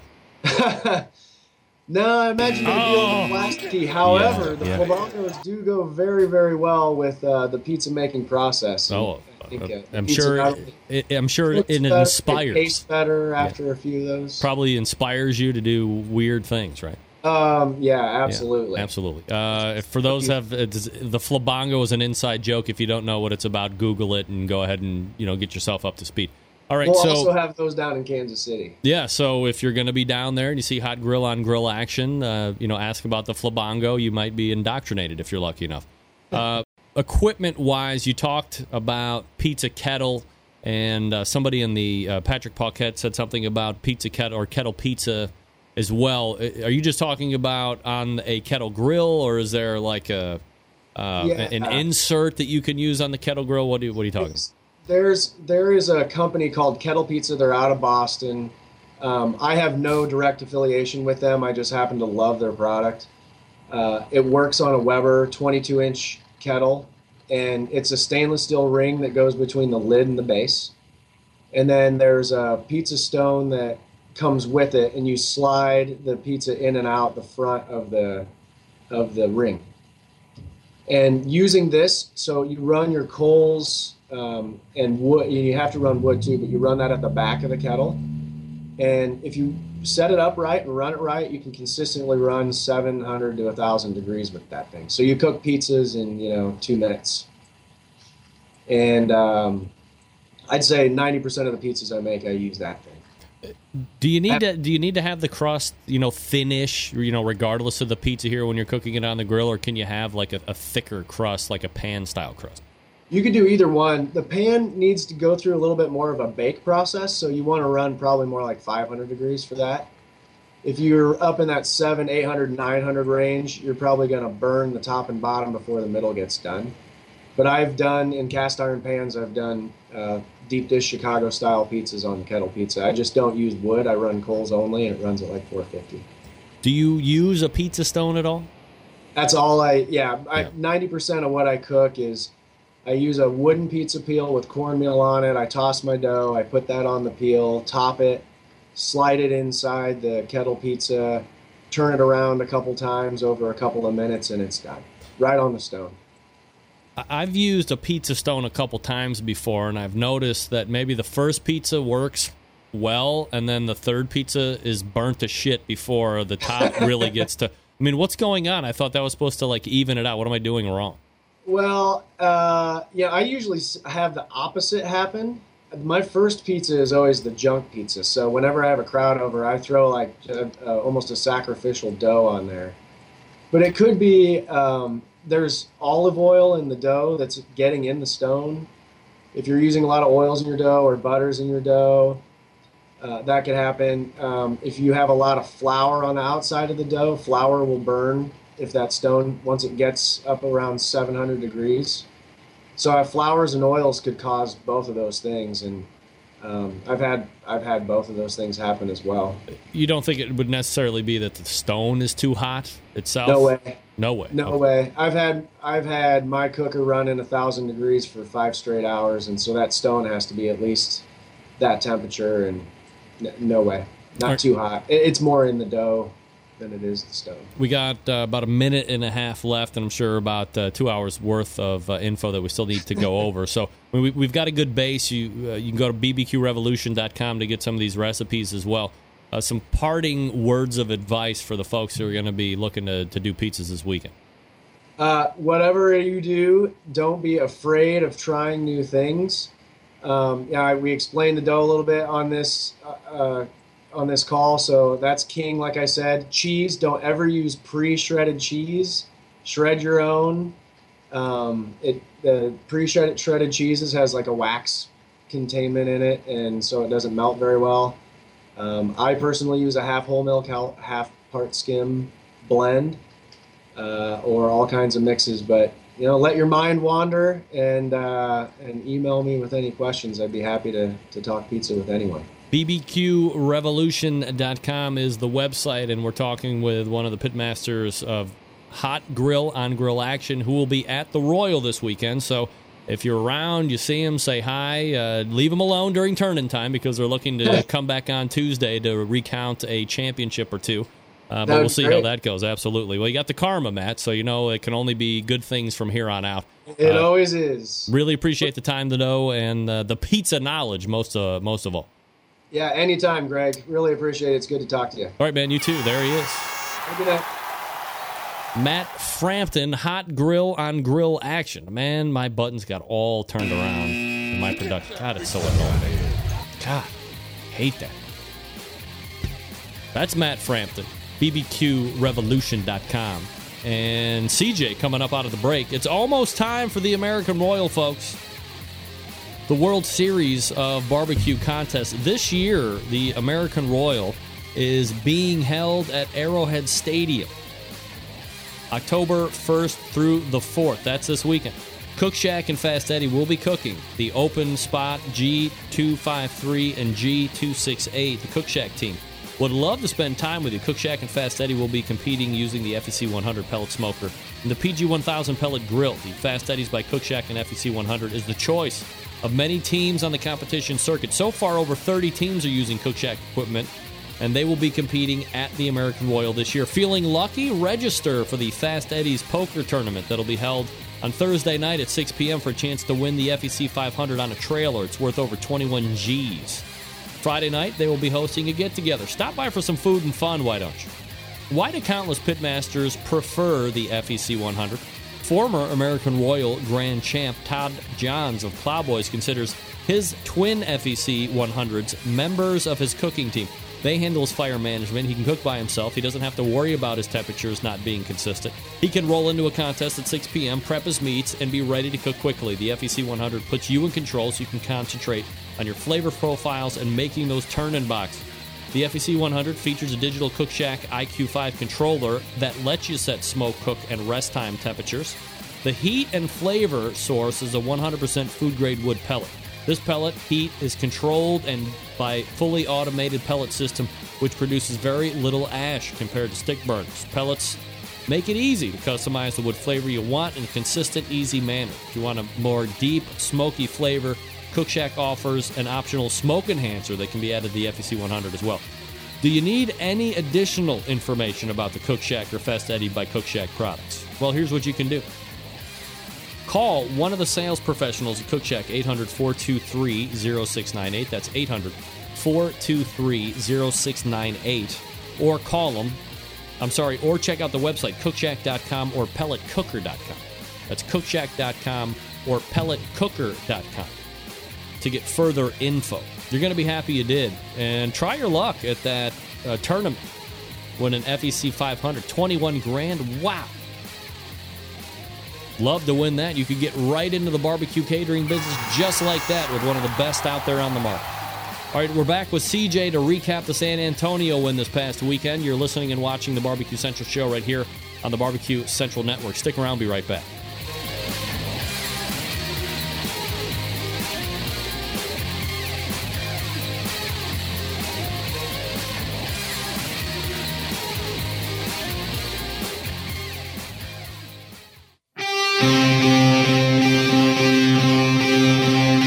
Get in the smoke. Call 877-448-0433 to get on the air.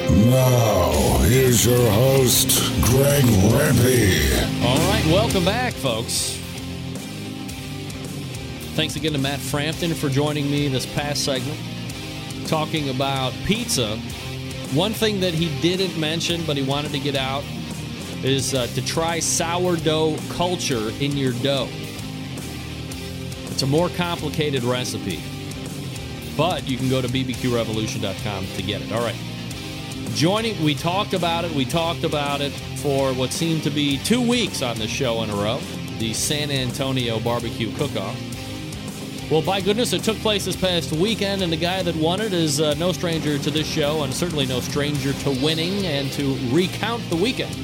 We welcome back the pitmaster of Mama and Papa Joe's Barbecue, Clarence Joseph, joined me here on the show. CJ, man, what's up? What's happening, Greg? Hey, appreciate you having me back, man. How you doing? I'm doing absolutely fabulous, Clarence. Appreciate you asking. And, wow, you look at this past weekend, you have how many teams ended up being there? Was it just shy of 270 or something like that? I think we ended up with about 224 teams. All right, so 224 teams. Now, look, especially in Texas, I mean, certainly if you get into some of these other sanctioning bodies, you might see 100 here or there. This coming weekend, a little bit different in Kansas City. Obviously, the Royal Open is going to see probably close to 700 teams, but in Texas, especially, you're not accustomed to seeing an event that's going to have plus 150, plus 180, plus 200 teams on a fairly consistent basis, right? Oh, yeah, there are several throughout the year that will draw anywhere from 150 to 250 teams.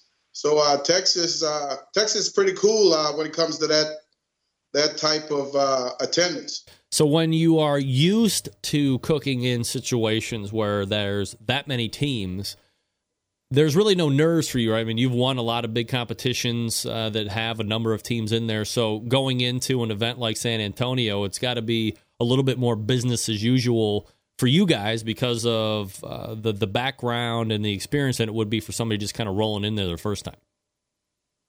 You know, there are some cook-offs you want more than others. But in terms of preparation, I think I prepare the same for all cook-offs. So, you know, I always think I'm bringing my A game. But, of course, there are some cook-offs that you want to win more than others, whether it's because of the numbers in attendance or whether it's because of the prestige associated with that cook-off. But I'd like to think that I prepare just the same for every single cook-off, regardless of the numbers in attendance. For the folks that don't know about the San Antonio Barbecue Cook-Off, you have a Houston Livestock and Rodeo, you have a Turn and Burn. I mean, you have a number of really big competitions out there. How does San Antonio stack up to that? San Antonio is just a little bit below the numbers that Houston attracts, and maybe another 50 to 100 teams more than Turn and Burn. But the one thing that there's no dispute about is the numbers of quality cooks in attendance. These large cook-offs, especially when there's some money involved, there's some prestige involved, they tend to bring the quality out of the woodworks.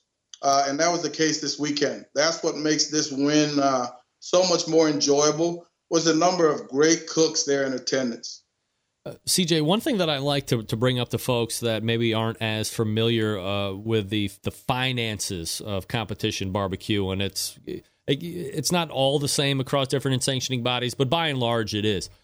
Like, what's Mama and Papa Joe's expense for San Antonio? What are you coming back with? I mean, are you in the black when you compete, or is it kind of a break even? What's the deal? An event such as this, we ended up definitely in the black. First of all, we had a sponsor for this cook-off. It's not every day that we're going to pay a $500 entry fee. So we had a sponsor for this cook-off. Of course, we're responsible for everything else outside of the entry fee. And by the time you've bought meat, fuel, and the food you're going to eat at the cook-off, you're probably into that cook-off about $500, maybe $600. This one, pretty good payout. San Antonio isn't all about the payout. You know, they're raising money for scholarships. So in the past, there hadn't been much of a payout. They increased that payout this year, and we walked away with quite a nice chunk of change. So we're definitely in the black for this cook-off. What about for the year? Are you guys a team that can make money at the end of the year, or do you just look to break even as a goal and hope you're not, losing it? I'll be honest with you, Greg. We started out that way, just hoping to break even, just hoping to earn enough to continue competing. Yeah. But as we've improved and stepped up our game, we've been fortunate enough to be one of the few teams that end the year in the black. Knock on wood, we've been very fortunate in those regards. Clarence Joseph joining me here on the show, the pitmaster of Mama and Papa Joe's Barbecue. You can find him on the Facebook as well if you want to give him a follow. So the money that you win, regardless of size, you're just reinvesting back into the team more or less to kind of keep that ball rolling. Yeah. Yes. Anything we bring in, I recently resigned. I was a teacher and recently resigned from teaching. So barbecue is it between competitions, catering, and giving my barbecue classes. Barbecue is it. So anything we're able to bring in from competitions, goes right back into the team to try to cover expenses. That way it's not coming directly out of our pocket, so to speak. When you look at this past weekend in regards to the turn-ins, overall conditions, I guess, were pretty favorable down there as far as weather to cook in. And how did you feel about those turn-ins that end up earning you the overall grand championship? Greg, before the awards ceremony, we cooks always talk to each other about, how the day went. And I told a number of my closer friends that this was one of those cook-offs where things went scary perfect. Mm-hmm. From A to Z, I didn't skip a beat. I never saw a whiff of smoke from my pit. I did not miss a single second. I mean, everything was just in lockstep. And when a cook is going in that fashion, you always expect something to just slip at some point, but it never did. And at the end of the day, most often we're able to select one of the meats that we think have the best chance of hitting. And I wasn't able to do that this week. That's how good I felt about all three of those turn-ins. I was not able to pick a single meat that I thought was best. And fortunately enough, it worked out in our favor. This was a Texas Gulf Coast sanctioned event. Do you get into the Lone Star and the IBCA as well, or do you try to stay primarily in one? I am, I'm not a points chaser, so I will cook. I cook all three of those sanctioning bodies, so I don't chase points in any one particular sanctioning body. Because IBCA is the sanctioning body that does most of the cook-offs in my area. I naturally cook more IBCA cook-offs. And secondly would be Lone Star, followed by Gulf Coast. Rules-wise, Clarence, similar in how they're supposed to operate, or are there some decent-sized nuances that you got to be adept to in order to win? All three sanctioning bodies are fairly similar, and so going from one to another, there are no major changes that you have to undergo. One of the things that a lot of cooks don't know and are finding out is that in the Lone Star, you can have more than one team cooking on a particular pit. Not a fan of that rule, but that sanctioning body allows it. So we could share a pit and cook? Yes, sir. When you're cooking Lone Star, you can have two pit masters on the same pit. I've heard if you share pits, people get hit with flying briskets. It's an inside joke. Can't let it go. Clarence Joseph talking to me here on the show. We're recapping the big win at San Antonio. So when they're going over the results and you hear, I guess what it is in essence, assuming they do it the same way, your number called and your number associated with your team, what are those first sets of emotions as it kind of wash over you knowing that you're the grand champion San Antonio? I for some reason at awards ceremony, it never hits me that that's my number. So I always wait for my wife to react. She's following it number by number. I tend to wait until she reacts. I've seen at cook-offs where cooks jump up thinking that they've had their numbers called, and they get out there and they make that walk, and we call that the walk of shame. Yeah. And I'm ever so fearful that one day I will make that walk of shame and get up there and have the wrong number. So I tend to sit back and wait until she reacts, and that is when I react. But it is an awesome feeling.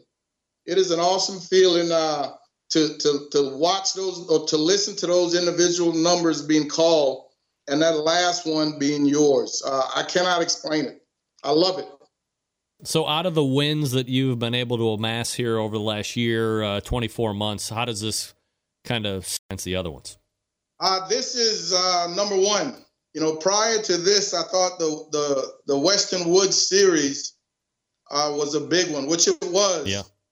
But in terms of prestige, nothing right now can top the San Antonio Rodeo. Nothing can top the San Antonio Rodeo.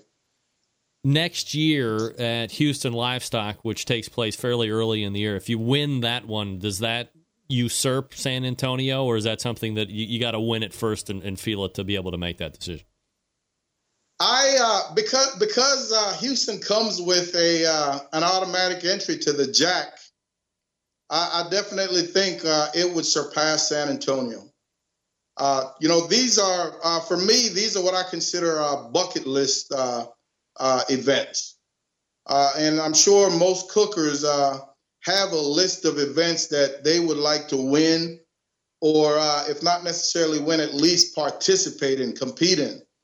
And Houston is one of those things, one of those events.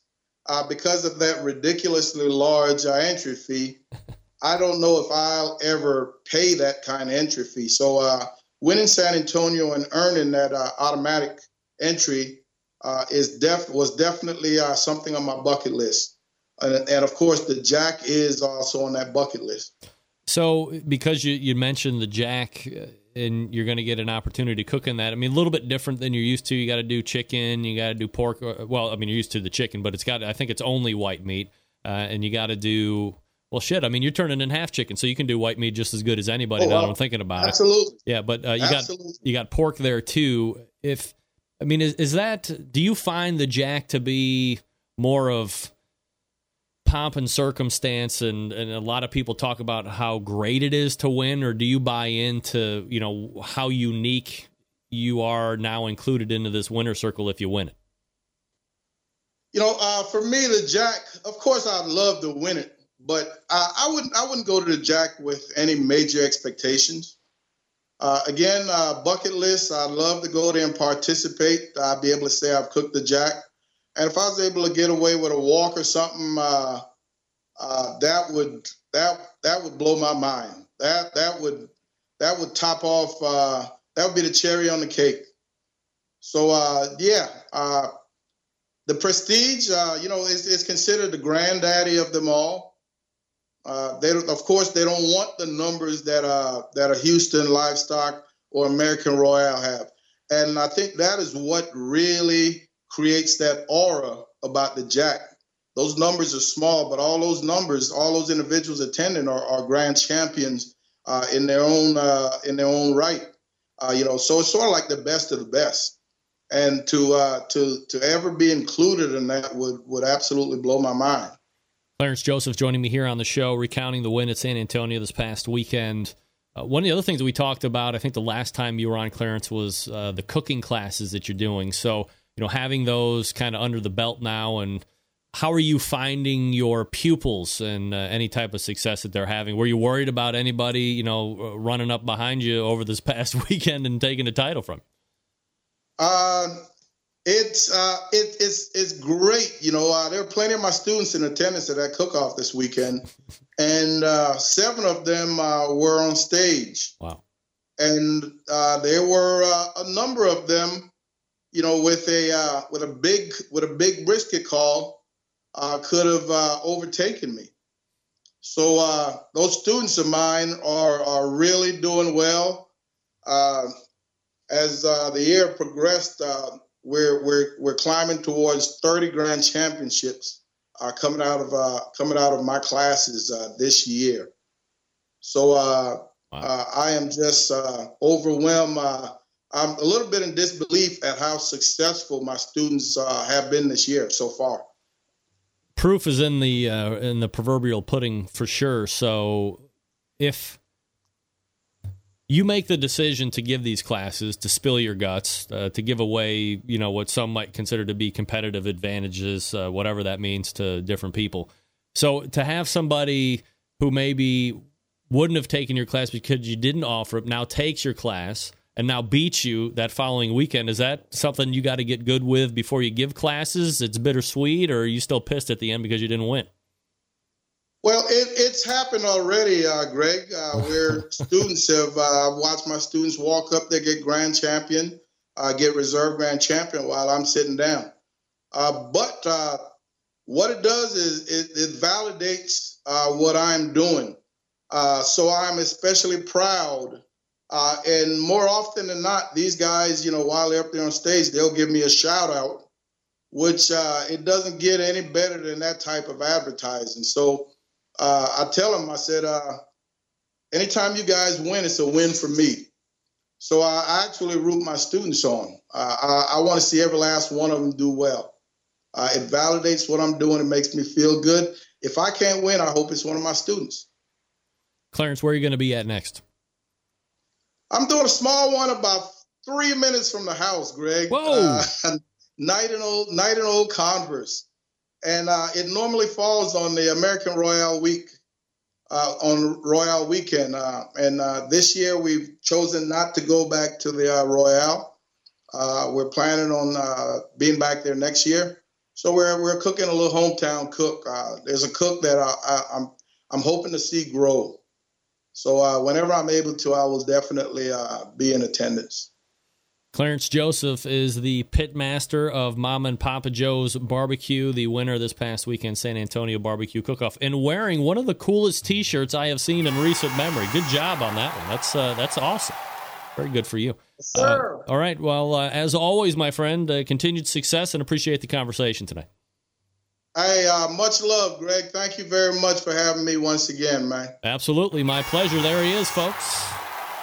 Clarence Joseph of Mama and Papa Joe's Barbecue, the winner of the San Antonio Barbecue Cook-Off. And if you go back through and see who was actually at that competition, I mean, that's no joke. The biggest of the big were at that trying to win. Even that Doug Scheid. Shout out to Dougie, by the way, for helping me. Actually, I'll talk about Doug here in a second. Let me talk to you quickly about Big Papa Smokers, the one-stop online shop for anyone interested in barbecue. The #1 dealer of Mac pellet grills. They got the Old Hickory Ace BP, the Gateway drum smokers, the drum kit that gives you everything to make a world-class drum smoker out of a 55-gallon drum. Big Papa's made a name for itself by creating award-winning lines of championship rubs, Sweet Money, Happy Ending, winning every major competition, or at least having a hand in it. Don't think BPS can just be pigeonholed into competition barbecue either. BPS has become so well known, they've been picked up by BJ's Restaurant and Brew House. They got 4 of the 9 rubs on their permanent menu. Big Papa's also banded together with fellow California-based rub company called Simply Marvelous Barbecue to form what has now become known as the West Coast Offense. Defying conventional wisdom, these 2 California-based rub makers have cornered the market on competitive, going to redefine the flavor profile that competitive cooks from across the country have begun to aim for. Big Papa's website also features an online meat locker with top-quality meats from Snake River Farm shipped right to your door. From the American Kobe beef, to Caribou to pork, to Double R Ranch meats, Big Papa's Meat Locker has something for every type of barbecue aficionado.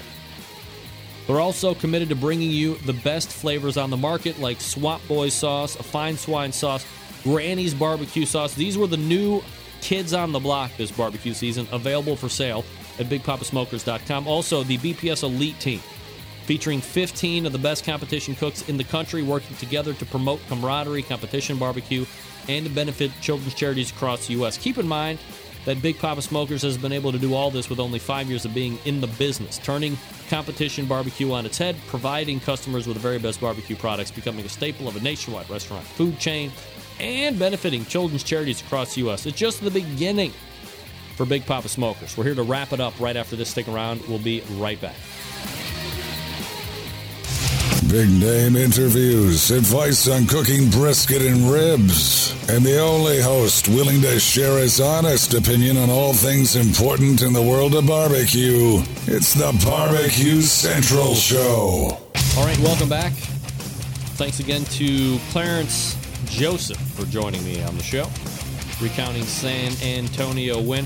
What I was saying before about Doug Scheiding, you know, I want to give him a special mention here on the show tonight. For weeks and weeks, he has really bought into keeping Texas alive and on the forefront of this show. And, you know, really with just a question from me saying, hey, are you interested? Is it something that you want to do? And providing weekly updates and giving me ideas on guests and turning out really good gets, what are now becoming semi-regulars here on the show. Doug has really played an instrumental part in the growth of covering the Texas side of barbecue, not only in competition, but just in barbecue in general. So I appreciate Doug Scheiding, the pitmaster of Rogue Cookers, and his selfless efforts for the growth and well-being of this show. Dougie! All right, now we got to get out like super quick. All the way back in the first hour, we talked with... Hold on a second here. Losing my time. I got to make sure I'm going to get out here on time. We talked with... Why am I drawing a blank on my first guess? It's horrible. We talked with Brian Bracewell from... Okay, hold on a second. Hold on. Let me make sure I don't get out of here too early. I gotta go back. Hold on.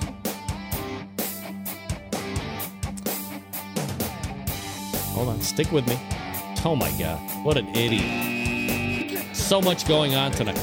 I want to thank my first interview segment guest, Mike Lang from Another Pint Please, anotherpintplease.com, his website, talking about tailgating and so forth. Then we talked with Brian Bracewell from Southside Market about him going over to Japan, talking about getting more American beef into Japan. Good idea.